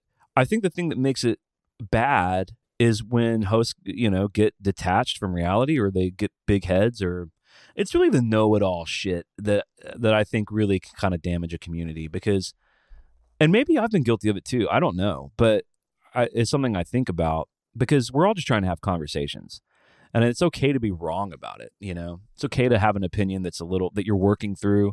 I think something that we've kind of lost in discourse in the current climate is like, it's okay to just work through something out loud, because Right. now it's just trial by. Now, not only do you have to have the right answer in real time, they're going to comb through what you said 10 years ago when you were 10 years dumber, or 20 years ago when you were a kid, which, you know what I mean? Like, and I'm not saying that anything you did or said 20 years ago is off the table, but man, things have context, and I don't rush to make big pronouncements, and podcasting generation is so interesting because you're just working out problems with an audience. That's not normal. I come from a very talky place, because I grew up in a very limited experience, very rural, poor Alabama stuff. So I just had the TV on, and I had my CD book, my little Case Logic. And those were the only doorways into other worlds for me. And I had a bunch of friends going through the same thing. And most of my friends from that time got out of all that and are doing things all over the world. So we were a very talky group, just seeing abject racism every day in school.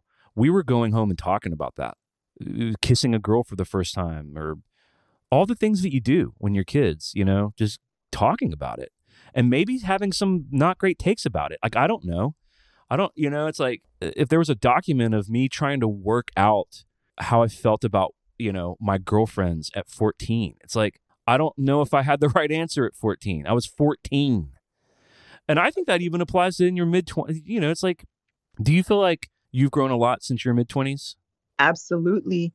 And one of the things Muhammad Ali said, and of course, I'm going to paraphrase here, if you're the same person you are now that you were 20 years ago, you're doing something wrong. Yeah, totally. There is a lot to context. No one's perfect, but I think when critique actually works, like, I don't think cancel culture exists. People complain about cancel culture are selling out stadium tours, So Right. I don't think that's necessarily that something exists in the way that people address it.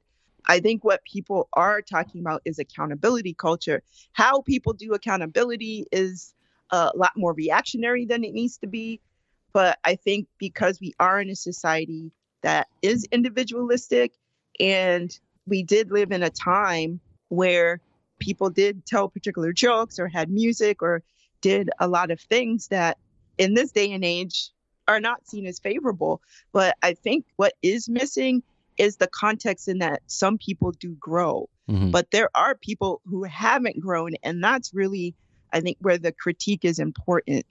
Somebody may have made a racist comment or a sexist comment 20 years ago, but they did a lot of internal work, which is one of the reasons I left St. Anger, that doing a lot of the internal work to become a better human. And I think that is, to your point, what is missing in the conversation. So when someone sees a social media post from 15 years ago and not accounting to whatever growth that person has had, then we go on this different trajectory. So I do agree with you in a lot of ways. Like, there's no opportunity to allow for growth because we're not a society that encourages growth. We have to find growth on our own or find communities that do that growth.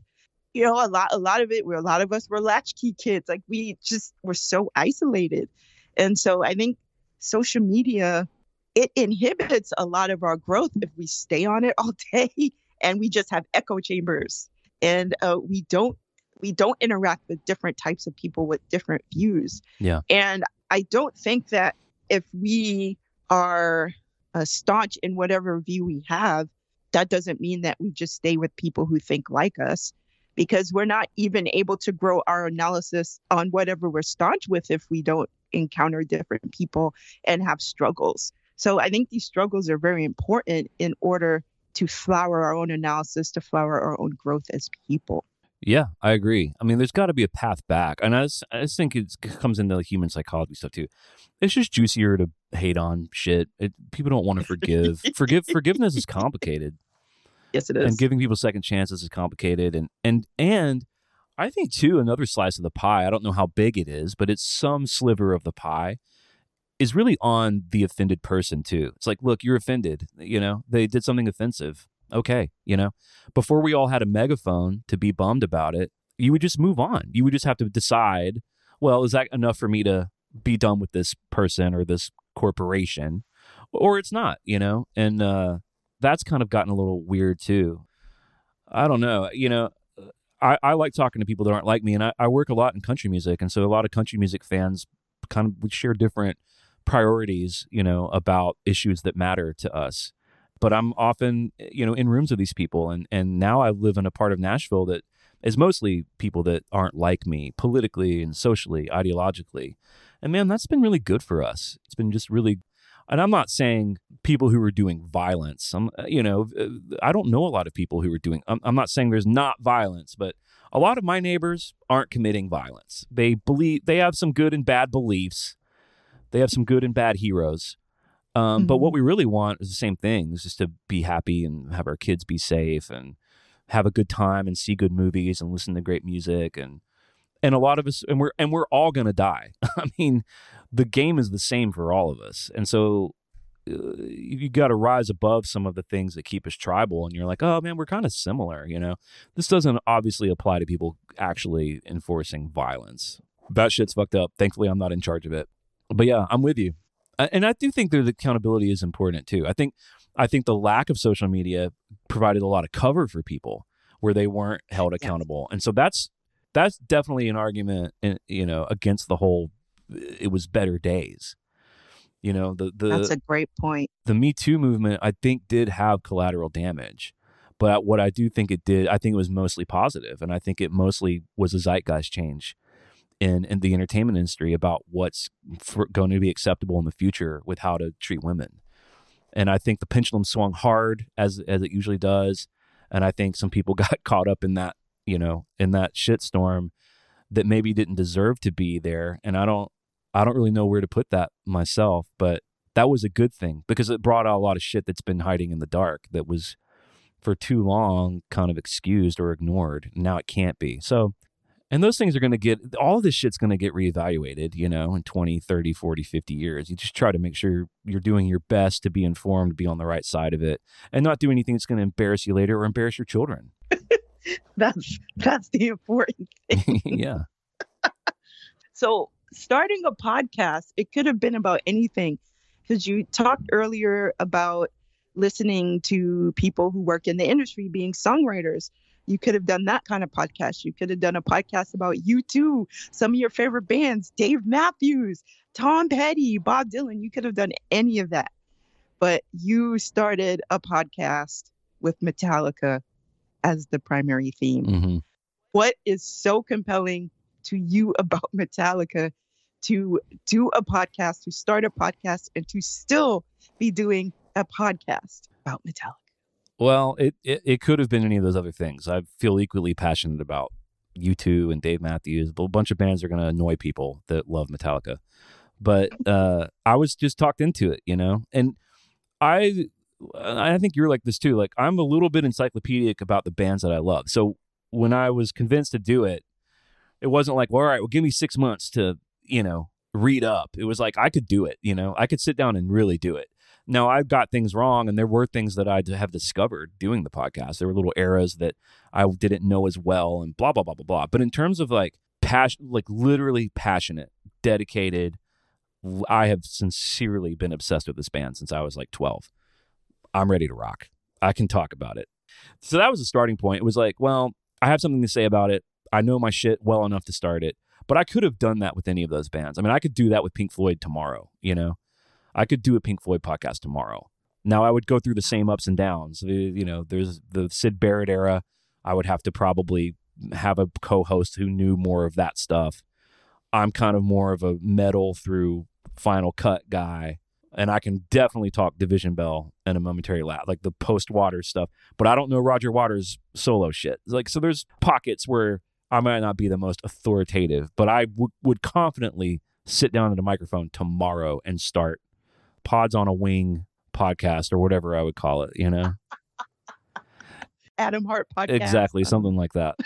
I keep doing it because they keep doing compelling work. You know, they keep doing interesting things.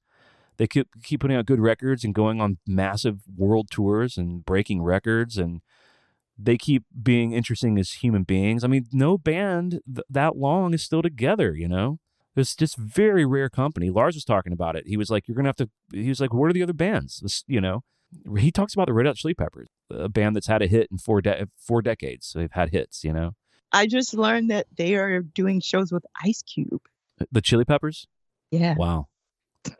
Which is, what is this, Lollapalooza? Because that's the Ice Cube and the Red Hot Chili Peppers were on that tour, which I saw that. We did was that 92? Yeah, early 90s. We just did a festival last summer with Ice Cube that he headlined called the Evolution Festival. I think it was in St. Louis. It was amazing. We of course we all watched his set. I mean, it was unbelievable. It was great. Did Jackin' for Beats Today is a Good Day? What he ended death certificate. Yeah, he ended with Today Was a Good Day. But he did like NWA stuff and really? Yeah, I mean it was like fascinating. And that was a time of hip hop that I was kind of engaged more so because of MTV, you know. I was like way more plugged into it. So it was like kind of nostalgic for me. I think for a lot of people there. But anyway, yeah, I keep doing it just because it's grown bigger than the band, and I don't know. I feel responsible for it in a good way. I don't want to let anyone down, and I know that my favorite podcasts, you know, I look forward to them and I need them, and they're a really important source of structure in my life, and I feel that way about doing it. It's important for me to keep doing it, but I also feel responsible for the people who I know love the show and look forward to the show. And we're getting rich doing it. Duh. Are you sitting in your mansion right now? Exactly. I got to go. I'm having my yacht gassed up right now. And you're in the hot tub right now. Your second hot tub. I'm in a hot tub on a private jet. Yeah. Exactly. So I got into Metallica over 30 years ago. I was 14 years old. They were my favorite band. Battery was my favorite song of all time. But it wasn't until, it's going to be 3 years. Up to that point was when my love for the band increased, and my love for the band actually was rekindled after this accident. And one was the one song in my head, even though I was listening to it on repeat shortly before the accident. That was one of the songs that really saved my life when I was sitting in the hospital. I ended up connecting with the band in stronger ways when I got out of the hospital. So what songs hold this special place for you of Metallica's that when you fall into these undesirable emotional spaces? No, first song that comes to mind when you talk about like what would be, I mean, I haven't experienced anything like what you went through, so I'm not making light of that. But when I think about, okay, like a dark night of the soul type feeling for me, the first song that comes to mind without any real thought is The Unforgiven 2. And I don't know why. I mean, it's a dark song. It's got very poetic language. It seems to be about guilt over a relationship gone bad. It's like he kills the chick or something. And that's all nebulous and doesn't even really matter. It's really more about, I remember when I was, that would have been 9th grade for me. And my mom had gotten divorced. We had a fairly normal suburban life, like, you know, a 3-bedroom house, and my sister had her own room. My brother had his own room. We were in the suburbs, and my parents got divorced, and we moved in with my grandmother, who was a wonderful woman, but a very small little garden home in Alabama. And my sister and my mom and my little brother shared a room. They gave me my own room because I was a 14-year-old boy. I don't really know why they did that, actually. But our lives just changed. Our life changed big time. It was a shock. It was just a weird time. You know, it was just like family fell on hard times. And just for whatever reason, that was that CD that was in my Discman every day. I felt, you know, I was an angsty 14-year-old and probably had a girlfriend that broke up. Who knows? You know, I can't even remember. I just remember I felt sort of lonely and friendless. And that CD, as dumb as it sounds, felt like my friends. Those little songs were like my friends. That's one of the reasons I have such an affinity for that album, particularly, you know? It's one of the reasons that I will always defend Slither and Better Than You and Yes. Carpe Diem Baby and you know, all the cool deep cuts on that album. Fixer, of course, was a big, you know, Can You Heal What... Okay, wait. I have to tell you, there's so many great moments on Metal Up Your Podcast. My favorite moment of all time. I was there at the 40th. I was there live when it happened. But then I went to listen to the episode and Fixer came on. Y'all were in the middle of talking about AC/DC, I think. And then you hear the tape. You go, my God, that's Fixer. Yeah. That's Fixer. Wait, that's Fixer. So I just had to say that. Okay, go. I know, that was such a fun moment because I really didn't have any inside information about that. I was just sort of letting it all burn down. But I think the reason that song, like that time of my life, is it was just such a low point. And it feels silly to say that 14 years. I didn't know shit. I was just a kid. Like, you know, Nova will sometimes come home and be like, her like best friend's this kid named Rhett in the neighborhood. And like most 9-10-year-olds, he's awesome, but then he can be a little boy. He can be mean. You know what I mean? Like, they're kids. And she'll be like, this is the worst day of my life. And she's being serious. I'm like, well, what's going on? She's like, Rhett is being bossy about the trampoline. You know, it's like, it's the worst day of her life because Rhett, she really likes Rhett. I think she even loves Rhett, like the way that kids love each other. So when Rhett's dismissive or bossy, it really hurts her. Like, she'll come in crying. It really hurts her feeling. It's a big feeling for her. But part of my job as an older, wiser dad is I'm like, you're going to be all right.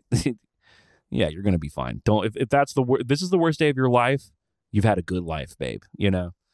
But it was a low point in my life at that point. And so, I don't know, that record we should say, and I was listening to all sorts of stuff. It's not like that was the only record, you know? And I've loved Ride the Lightning. Ride the Lightning was my shit. Like, I could go toe to toe with all the OG real shit. If anyone wanted to argue about it, even in 1997, I was ready to argue. I'll talk about Trapped Under Ice all you want, bud. But Unforgiven 2 really comes to mind. Really, the two records, Until It Sleeps, Unforgiven 2, the more moody stuff. Yeah. I really loved Carpe Diem Baby.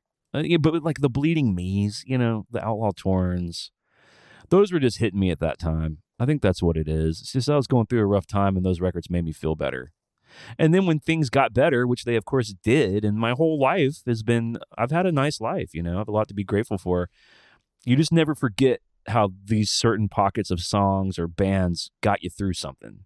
And they'll live forever in a really special place in you when they've done that for you. And that's what Metallica is part of that. There's a chapter in my life, you know, called Metallica, for sure. No doubt. And this is even before the podcast. Now I'm 7 years into this podcast. I mean, it's a long chapter now. But before anyone had ever heard of me, I'm telling you, when I was 18 years old in Alabama, there was already going to be a chapter called Metallica, and it was going to heavily feature Load and Reload already. And that was 22 years ago. Your love for Load and Reload, I would say, is pretty similar from my love to Saint Anger, and I would say Lulu as well. Mm-hmm. But I think all four of those albums in some capacity, Load, Reload, Lulu, Saint Anger, have been hated by the community to varying degrees. And I feel like Load is starting to get a little more respect. And there's a box set coming out and everything. But over time, all four of those albums have been disrespected, hated, unfairly critiqued, etc. Nothing's immune from critique, but I feel like the critiques have been unfair on all four of those albums. But do you feel, I know that you're not as into Lulu and Saint Anger, but do you feel those albums hold a special place in the catalog? I mean, they're special for sure. I think Saint Anger is closer because the material's not mysterious. You know, if anything, it's being hit over the head really bluntly, you know, like, love is control. And, you know, it's very clear what they're working through. And it's visceral and it's pummeling, and that's a record that also we're 20 years later on. And 20 years, it's kind of a 20-year cycle thing. People tend to reevaluate things a little more fondly because before you know it, 2 decades are gone, and the shit that you were bummed about is now nostalgia. You're maybe remembering, you're maybe longing for 20 years back. And you're like, you know what? I wish I would have appreciated that a little more because I wish I was 20 years younger or whatever. Or my parents were still alive then, or I was living in a city I loved or whatever. Like everyone connects these things with personal things that are happening to them that have nothing to do with the music. That's another thing that I think is hard to remember when you're having fun kind of debating it is everyone's really connected a lot of this material to things that have nothing to do with the music part. So if you're on a forum and you're having fun, or if I'm speaking into a microphone to thousands of people, I can't quantify all of that in 1 hour. So invariably, people are going to feel lost in the mix and offended or deeply resonate, or what, he's talking about my life, you know? So I think Saint Anger is that, you know, Saint Anger is going to, I mean, it's probably the most talked about Metallica album. If you look at their whole history, it's just the most kind of debated, and it's one of the most challenging, and I mean that in a good way, artistic statements ever by a mainstream band that the world knows. I mean, a lot of bands that no one's ever heard of are making really challenging music in a basement somewhere. Great. But of bands that are like household global, names that have changed the world, that are like zeitgeist moving parts of culture, that's a struggle. I mean, I don't know a band that big that's made a record like that. I just don't know, you know. And then cue everyone writing in their favorite underground steampunk Appalachian folk band that only uses hammers and pipes or whatever the fuck. I mean, I get it, you know. Lulu is interesting. Lulu's interesting in an entirely different way because and I never really understood Lou Reed until after I did that episode, and people were like, dude, you need to check out Lou Reed. And like, I've listened to Transformer in Berlin hundreds of times now, and it's only been a couple of years. I really understand him more, and I understand the project more. It's still hard to listen to for me, but that's just me. I mean, I really ultimately like really palatable, digestible music. And I'll listen to those artists do challenging things. Like U2 had a middle period that was very challenging. Metallica's got Saint Anger that's very challenging. A lot of bands make challenging records if they're good, you know. Like there's not a challenging AC/DC record, and I love AC/DC, but there's not a record of AC/DC where you're like, man, I'm wrestling with some of the themes here, you know. Radiohead made Kid A and Amnesiac, very challenging records that at the time I really didn't get. Now they're some of my favorites. Like, you know, my favorite bands do that. Yeah. You actually reminded me of the song Lou Reed does. And this is going to our earlier conversation. Lou Reed does this song called I Want to Be Black. And this is one of the problems I have with the internet age, because there's a lot of songs that were satirical, and they're very clearly satirical. But in this day and age, people read things so literally that people are like, oh, Lou Reed, he would be canceled. Yes, if it was a literal song, yes. Right. But you could hear the sarcasm dripping from how he read the song. And that was Lou Reed. Yeah. He made Metal Machine music. I mean, yeah, it's like he just made really transgressive music and art. And if you kind of looked into him at all, you're like, dude, he was on a different plane. He did not care about people's skin color. You know, he dated a trans woman. It's like that dude did not care about normal conventions of society. And he was toying with a lot of it, you know? Like, he really was making, like, kind of higher art, concept type art, which is fascinating to me, you know? Like, there's room in my world for it. But, you know, I, of course, am drawn to his more commercial records. Transformer and Berlin kind of represent his most mainstream, you know, Take a Walk on the Wild Side and Satellite of Love. That song Perfect Day blew me away. I could not believe that he wrote that song. I played it for my wife recently because I heard it in a movie. It was in a horror movie, but it was a Duran Duran cover. Oh, wow. And I didn't know. And I Shazammed it, which I don't really do that often. You know, like I'm kind of not looking really for a lot of new music. My radar is not wide open anymore because I just have so much music I already love. But I Shazammed it and I was like, holy shit, Duran Duran? And then we did the Lulu episode, and someone, I think you and Carl particularly, were like, you should check out Lou Reed. Cause Right. you were like, it's not all the bone machine music or whatever, metal machine music, the noise shit. And I remember getting Transformer because I recognized Satellite of Love, which is a song U2 used to cover during the Zoo TV stuff. I saw Perfect Day and I was like, oh, there's a lot of songs called Perfect Day. Guster has a song there's a lot of songs called Perfect Day. And then it came on and I was like, holy shit. And I remember telling my wife, I was like, surely someone co-wrote this. Like, surely this is like a Randy Newman song that Lou Reed co-wrote or covered. And I looked it up and it's like, no, he sat down at a piano and wrote this song. And I'm the kind of guy where, like, I remember I told my wife, I said, he gets a pass now for everything he did. Because if you can write a song that good and you know what it takes if you can do that, then you know what's going on. Now, he might have been so talented and so interesting that he's bored by just writing great. I'm like, dude, just write 10 of those for every album. But that's not the trip he was on. He was on a high level, He was doing shit I don't really understand. And it's almost like writing Perfect Day for him is boring.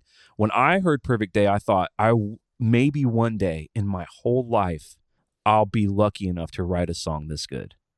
And he's like, yeah, I mean, that's just a song I wrote. In fact, that song's not weird enough for him. He was bored by it. It's too conventional. It's got a verse and a chorus and then another verse and then a chorus and then this great outro. And it's nice to listen to. And he's like, boring. It's like, come on, James. I know. So I understand Lulu more, and there's a place for it. Like, everything that they said about it's true. It kind of sounds like they're dodging it because it was not commercially well received, where they're like, it was a Lou project, and we're not going to say no to Lou Reed. And that all sounds kind of bullshitty until I kind of got more context for Lou and was like, oh, no, yeah, Lou Reed calls you make the album that he wants to make. And I love Metallica because they really do always try their best. I don't think they always knock it out of the park. But man, they're passionate, like they get in there and really are passionate. Now, sometimes Kirk loses his phone or sometimes James has to go on a 6-month, they've got things that come into their lives because they're human beings. But I like their commitment and their passion. And you hear that in Lulu. You really do. I try not to do the thing where I'm like, well, it's got good riffs. I try not to separate it all out. I try to just take it like for what it is. And for what it is, I mean, it's intense, but it's full on. And, I can respect it for sure. Getting to Load for a second, I know you've been talking a lot about the riffs and the ways you connect with the music in that way. For me, I'm primarily a lyrics person. I'm a writer. So that's one of the first things I look at. And to me, Load in particular has some of James Hetfield's greatest writing. Yeah. I just connect with it in so many ways. I think musically, the riffs are amazing. I love that they went to blues scales. I love that they went there. But musically, I feel like Load walked so Saint Anger could run, and Saint Anger ran so 72 Seasons could soar. I feel like they are 3 chapters in a particular book. It's just, they're very vulnerable albums. Reload to a lesser degree. I mean, you have Fixer. But I just feel like there are particular periods. I don't think people necessarily acknowledge that. I think there is so much of a focus on the solos and the riffs. I don't think James Hetfield really gets enough credit for his songwriting. And I do happen to appreciate that the songwriting aspect was a lot more democratic in Saint Anger. I get why people wouldn't like that because James Hetfield is such an amazing songwriter. But I feel like they had to go through that in order to go through this particular aspect of their lives. And then we have 72 Seasons, which I think is what happened within the 20 years between now and Saint Anger, and the maturity and the ability to allow themselves to be vulnerable. And it's got some great riffs. But I just think that, when people focus on, well, it's not this or it's not that, or Kirk's solos aren't this, or Lars is playing in this way, it doesn't allow for their humanity. I don't know what your thoughts are on that. Yeah, I know what you mean. I mean, you kind of, at some point, you just have to take it for what it is and quit. I think a lot of people were perplexed by it and challenged by it, so they're just trying to understand, like, well, why, what's going on, So then you start pulling apart things like, well, there are no solos. Okay, they're tuned down, the snare's off, He let everyone write. You just start trying to understand it, which I think is helpful. But I think when it just becomes a litany of what's different, yeah, you're losing what it is, and you should just. I think, and it's an album. You can listen to it a million times, and you can listen to it in a certain mood or on a certain day, or you can revisit it and feel differently about it. And I think sometimes I listen to it analytically sometimes, where I'm like, man, if they just, trim this or don't, shorten this. But I do think it's good too for someone like me to just listen to it sometimes and just take it as a piece of work.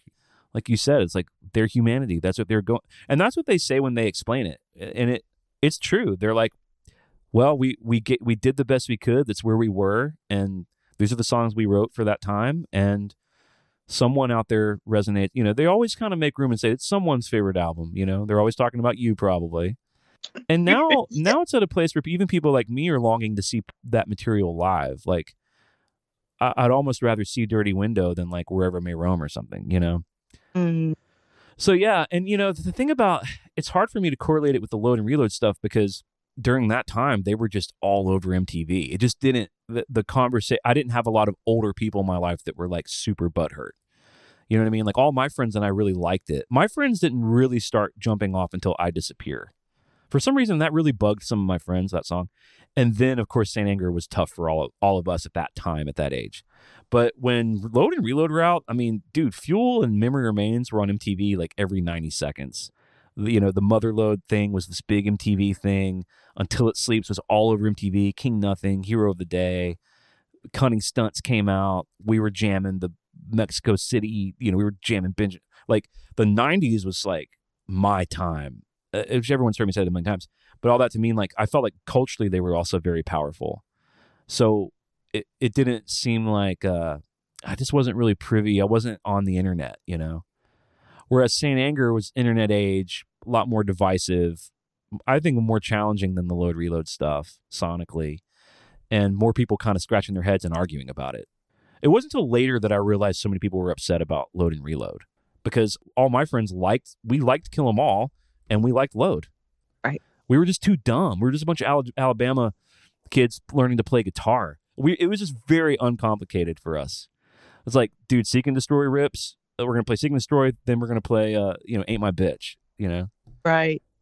Well, I'm one of those people who did come to know Metallica. I was introduced to them through Kill 'Em All, through Master of Puppets, through No Life Till Leather, and then heard the Black Album. Like it wasn't for me, they sold out or whatever, even though my introduction to them was actually their first stuff.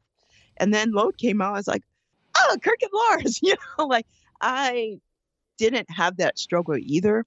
So it is interesting how people view Metallica in their own lives and whether or not they feel they sold out. I didn't feel that way either. I'm with you on that. Well, and two, I think what I would want to say to those people is like, dude, it's okay if you don't like it. I think the problem for me is trying to make sense of not liking it for bad reasons. It's okay to just be like, the sounds going into my ear holes and into my brain aren't pleasant. Instead of it being more about, I don't like the way they look or they cut their hair or they're not playing fast or they're not on my team anymore or they're not wearing bullet belt. Like, those are just such bad reasons to reject a piece of art. And, I'm not the arbiter of all that. I don't really care. I don't even argue with people anymore about it. I'm like, I don't give a shit if you don't like a band or a song or an album. But I do think there are good and bad reasons to reject things. And I think it's perfectly valid to be like, I checked it out. It just didn't speak to me. Maybe it will later, Repeat after me. We don't give a shit. Exactly. Maybe that's what James was talking about in Cunning Stunts. Like, I'm prepping y'all right now. Repeat after me. Right. So we got one more thing to talk about. You are a person who has released music. Oh, yeah. So, yeah. Oh, yeah.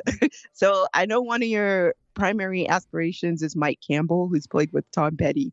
And whenever I think of Tom Petty, I had these friends, we would hang out, and we always put Tom Petty's name in his songs. It just fit. So it'd be like, you don't have to live like a Tom Petty. Oh, gotcha. Or like Tom Petty round here no more, all that. That's a fun game. So that's what we did. It just fit. But my connection to Mike Campbell is one of my favorite bands of all time is Bad Religion. And Brett Gurewitz, who's one of the primary co-songwriters in the band, Mike Campbell is also one of his inspirations. So there's a little connection there. But you have EPs, you have albums, you have Vampire, you have Going Supernova, you have the Great White Light EP, and then you have your project Lunar Satan.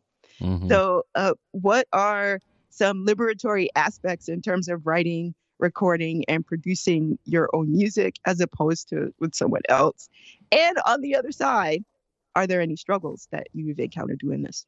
Well, I write so many songs for other people because I love writing. We talked about it earlier. I feel like I'm good at it. When I sit down to write a song usually will happen. It may not be one of my favorites, but I'm a high volume writer.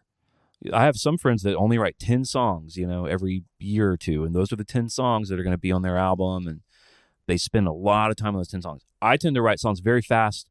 I honor what they are. They get birthed. Maybe you can tweak a few things, but they mostly are fully formed. And then they either can fly away from the nest or they can't. Yes, I write in the same way, yes. Yeah. Either they can get their own food and survive or they can't. And, it's a very it's like old school families would have like 10 kids because 4 of them are going to die and they needed 6 of them for the farm. But I kind of look at songs like that. I'm not really precious about it, honestly. I'll write, there are bands that I've written for that I don't listen to their records, or I've written songs that I wouldn't put on. I think writing is a craft, and I think that some of the best songs are songs written from personal experience and imbued with like real tactile imagery that you've lived. And there's something, Chris Stapleton is going to be a guy that writes songs about his life and they're going to resonate. That's what he does, But Ricky Martin, who is also worth, 20,000 tickets in any arena in the world, who gives a shit if that's real to him? I mean, no one cares. You know what I mean? And that's valid. I would love to have written Livin' La Vida Loca. In fact, Desmond Child, who wrote Livin' La Vida Loca, also wrote some of my favorite Kiss songs and Bon Jovi songs. And a guy like Desmond Child or Carole King or Diane Warren, I love these great songwriters behind the scenes who were able to get with an artist, understand what an artist is all about, and help them write a song that was going to open up their world, So I very much appreciate that, but it is a different kind of world. But so I do that all the time. And I have a lot of empathy, like I was born with a lot of empathy for whatever reason. So it's easy for me to get inside of it and try to just do my best to help someone have a voice. It's one of the things when I'm writing in my studio, trying to make a record with somebody, if they know who they are as an artist, that's the easiest and the best. They just need help with lyrics, need help with connecting a bridge to a chorus. Oh, what if we did this for the solo? And then I can, of course, play the solo, and I can harmonically make sense of it and get an artist to a place where they can share the best version of that song with their fans, I fucking love that stuff. So, but for me, my records are just the stuff I want to write, which tends to be sadder, kind of forlorn, stranger stuff. My lyrics aren't. A lot of country writing is like, these two people met here, then they went to this place, then this happened. And then you'll do a big picture chorus thing, right? Like they're, blue sky, surviving the rain clouds because blue skies are going to come one day. And then verse 2 is these two people who we've already introduced who did A, B, and C, they're having this conflict.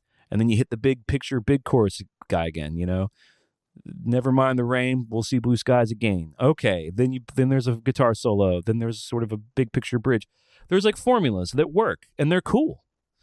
It's like a movie. Movies have a first act, a second act, and a third act. There are beats to stories that I think go back all the way to buffalo paintings on the cave walls. Like stories have rhythms and beats. And there's nothing wrong with knowing what they are and using them to an advantage, right?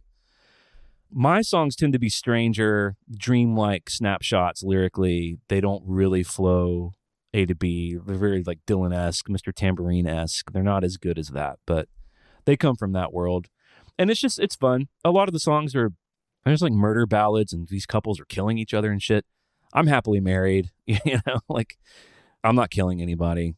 I don't know what some of the songs are about. The Lunar Satan shit was just like fun. It was like just imagining writing a soundtrack for the movie Event Horizon. It was like, what's playing in the spaceship that goes to hell and comes back? That's fun. I like to imagine Lunar Satan's like headlining the planet or whatever that they went to. So anyway, it's just fun. I'm not real precious about that material. I don't go play it live. I don't have a band. I don't even know how to play most of it because I write it and record it immediately. And then I'll have my friends play on it and I'll produce it out and I'll get it mixed and stuff.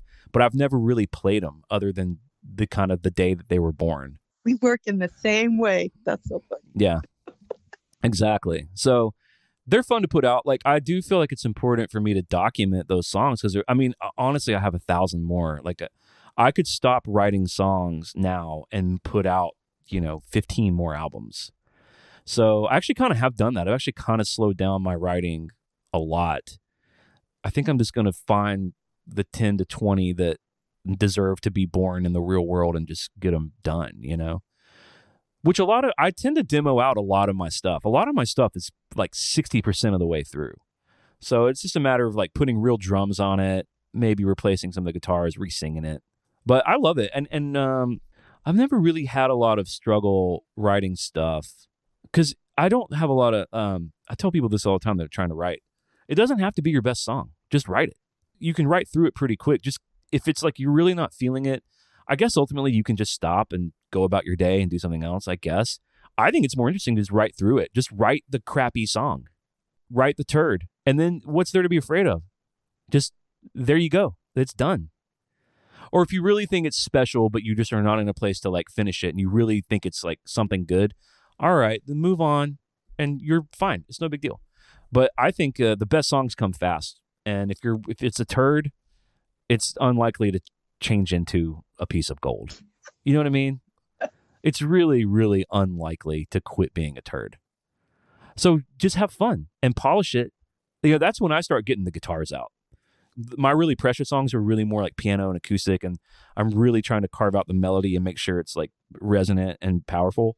But if it's kind of turning into a turd, that's when you can just get the guitars out and crank them and turn it into some sort of punk rock dream. You know what I mean? And then sometimes that works and you're like, wow, this is actually cooler than I thought. It's not this precious little thing. It's just a song. Yeah. That's sort of my spiritual setting point with that. So I agree with you. We work similarly. That's so fun. But can you talk briefly about the differences between recording, producing, mixing, and mastering? So somebody who's not familiar with that and is interested in working on music, what are the differences? Oh, man. Okay. Well, when you're recording music, you're literally just recording the instruments onto software. So if you understand, an engineer in a recording process is the guy that understands all the gear. Okay, we're doing an acoustic guitar vocal session. He knows which microphones to use that are best set up for that. He knows how to set up the microphones in a way to avoid phasing from the microphones, to avoid bleed. An engineer is the guy that's sort of the scientist, and the engineer is usually the one recording. So when I'm making a demo at my house and I'm setting up the mics, I'm doing all the recording and engineering. Producing a record, it can look like a lot of things, but essentially what a producer does is you're the Papa Bear. You're in charge. So a band like Metallica will come in, and a guy like Greg Fidelman will go, all right, well, play me your new songs. And they'll say, okay, we have these 20 new songs. A producer role could be, okay, well, here are your 10 best ones, but 8 of those 10 need to be tightened up. This one needs a better intro. This one needs a lyric change. They'll gather the material and put a plan together. Like when I did Morgan's record, I had all the songs, but none of them had solo sections or bridges. It was just verse chorus. Mm.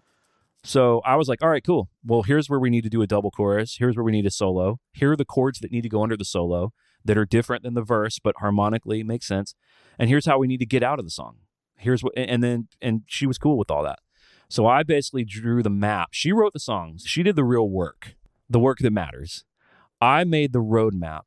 And then she wasn't even in the studio when the band was there. So I did all the acoustics and we got her vocals. And then she went away to live her, she's got a very busy, interesting life. So she's off doing her stuff. So the drummer's in there, pedal steel player's in there, bass player's in there, guy on keys. They're all in the main room. I'm sitting in the control room, and I'm going. I give them I made the chord charts. For almost each song on the record, I was like, hey, this is what it needs to be like. And I would reference like a Cat Power song or like a Neil Young song just to get everyone vibed. And I'm like, this is what I want to do. Sam, who was our pedal steel player, I'm like, Sam, the solo section, that's you. Do something like Daniel Lanois. Don't do Eddie Van Halen. Do something like pretty long notes. Don, who's our keys player, you're going to be on organ on this one. But once you're done with the organ, I want you to do a pass on piano too. So producer's just organizing it. So then we would burn the song down. Producer's got to be the guy going, cool. All right. The drummer on the bridge, instead of going to the ride, I want you to stay on the hat, but open the hat. Bass, I want you to do eighth notes in the bridge. Don, everything on the organ was beautiful. You go ahead and switch to piano. Sam on the steel, everything you did was pretty. I want another shot at the solo. And then we run it a second time, and everyone makes those adjustments. And then, 2 hours later, you're done with that song.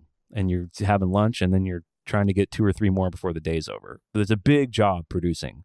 And some producers are musicians who can play all the instruments themselves. Some producers are not, like Rick Rubin, like Jimmy Iovine. There are these guys that just understand music and melody and hooks. And if you get a great band in a room, you can do whatever you want.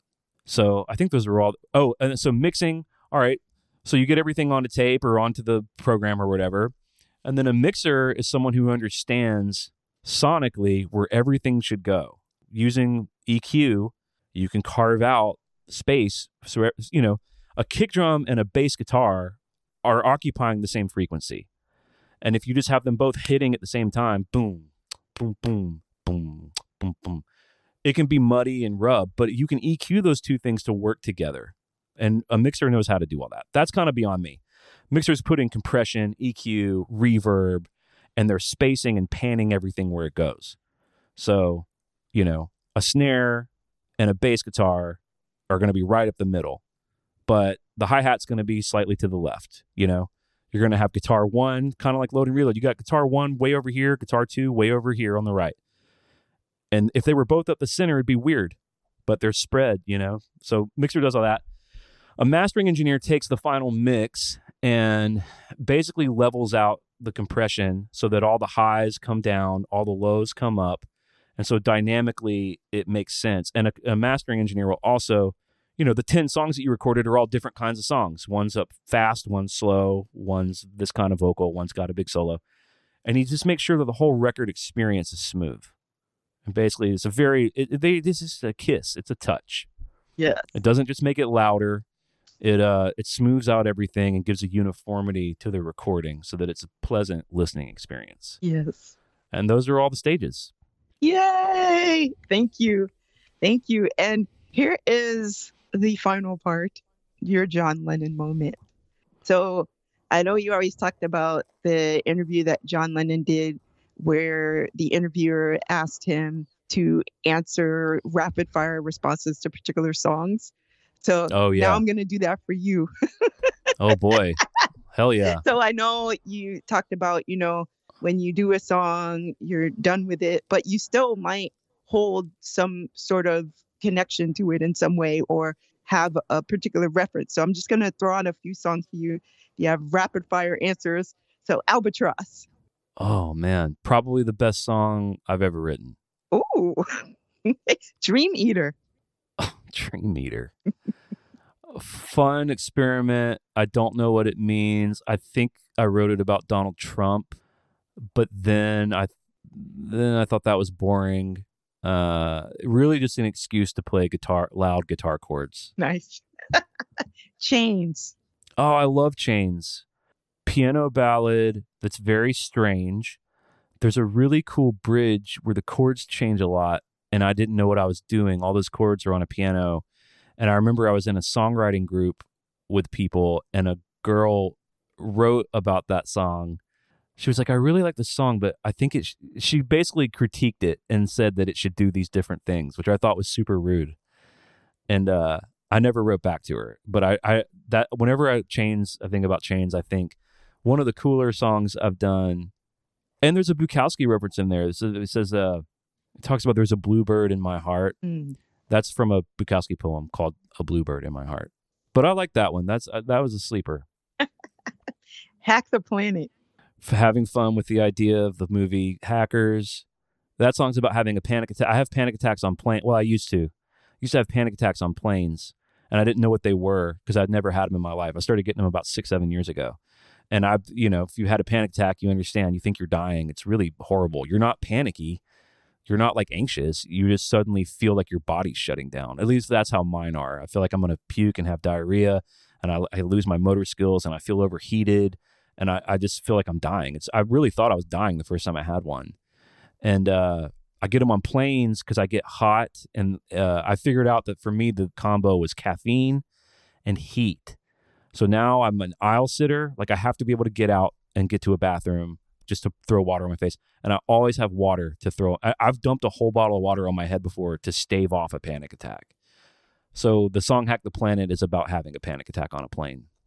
Lie for Love. Oh, man.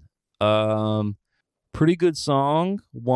I remember Avi Vinegar. That was his first week in the song game. I got him in the song game that I was in with Bob. And that week I turned in that song, and he wrote a nice email about that. And he was like, oh, wow. He didn't know that I was a songwriter, Man, I like that one a lot. The idea that you're willing to, you'd rather believe a lie about something than hear the truth. And especially in matters of love. Just lie to me. Like Johnny Lang said all those years ago, just lie to me. Tell me I'm young and beautiful and that you love me. That's fine. Doesn't matter if it's true. Just say that. That's what that song is. Going Supernova. I wrote that actually before we were pregnant. That's an older song. Space rock. I don't know what a lot of my songs are about. I'd have to look at the lyrics too. But that was just an excuse to rock too. A lot of the Going Supernova album was just COVID times, written a bunch of self-serious Ryan Adams wannabe songs and just wanting to rock. One Last Shot. That's a song about growing up on MTV, and the entire second verse is lifted from Prince's Seven. Mm-hmm. The first lyric is I remember watching MTV, staying up late and hoping to see Big Empty or TLC chasing waterfalls for STP. Mm-hmm. My whole life like an open road ahead of me before true love taught me what I now know, that good things come and good things go. It's a song about innocence. The chorus talks about wanting to like be in my mom's arms again, kind of a mommy thing. But the second verse is all seven and we'll watch them fall. If they stand in the way of love, we'll smote them all. It's the whole verse, or it's the chorus of Seven, which I'm sure is a copyright infringement, but I'm sure he doesn't mind. He'll come down and be like, can I get but it's credit here? Exactly. Where's the 27 cents you owe me from that? But it's a love letter to being a kid, and so much of me being a kid, what was nice about it was MTV and Prince. Yeah. And finally, For Ghosts. Oh man, that song is about a couple that has an affair, and you don't realize that when that happens, it doesn't just disrupt your two selfish lives. It disrupts other people's lives too. And in this case, both of these people that had an affair were also married. So they're selfish, they're fucked up, but it also destroyed their partners' lives. And so ideally, if a relationship has run its course, you end the relationship with dignity before you move on. But what happens is you cause this fissure and you destroy yourselves, but it also destroys those other two people. So that's who the four ghosts are. And I love the whole first verse is about being in a house that's full of empty rooms, and that used to be full of furniture and life and paintings and art on the walls, and how all the windows and doors are locked, but they used to be yours. Those used to be your rooms, and now it's just a house full of ghosts now. Amazing. So, do you have any final thoughts for our episode? And how can people reach you if they want to connect? I've probably talked enough. Everyone's probably tired of me by now. No, I disagree. Homeboy. I'm on all the socials, but I don't post much. But yeah, Clint Wells and Metal Up Your Podcast, of course. It's on Instagram and Twitter. And I tour with Morgan Wade, and we're doing an acoustic tour this spring all over America, and then we're doing 3 months with Alanis Morissette this summer, probably coming to a city near you with Joan Jett also. So they're calling it the Three Moons Tour. It's got this cool, female power kind of witchy, the three sister moons taking their badass music to the world. It's a very cool tour. I'm really stoked to be on it. Big Alanis Morissette fan, and big fan of her band members. Really, really a great band. And so I don't know much about Joan. I hope to get to know her and her team. But yeah, that's where you can find me. Or I'm at home watching scary movies, reading Raymond Carver, and dreading the end of being a dad. Oh, and watching the Mavs. Oh, hell yeah. If the Mavs are on, that's all I'm doing. I'll reschedule things to watch the Mavs, even though we're not good and they're 82 regular season games. I watch every game. Thank you so much, Clint. Thanks for having me.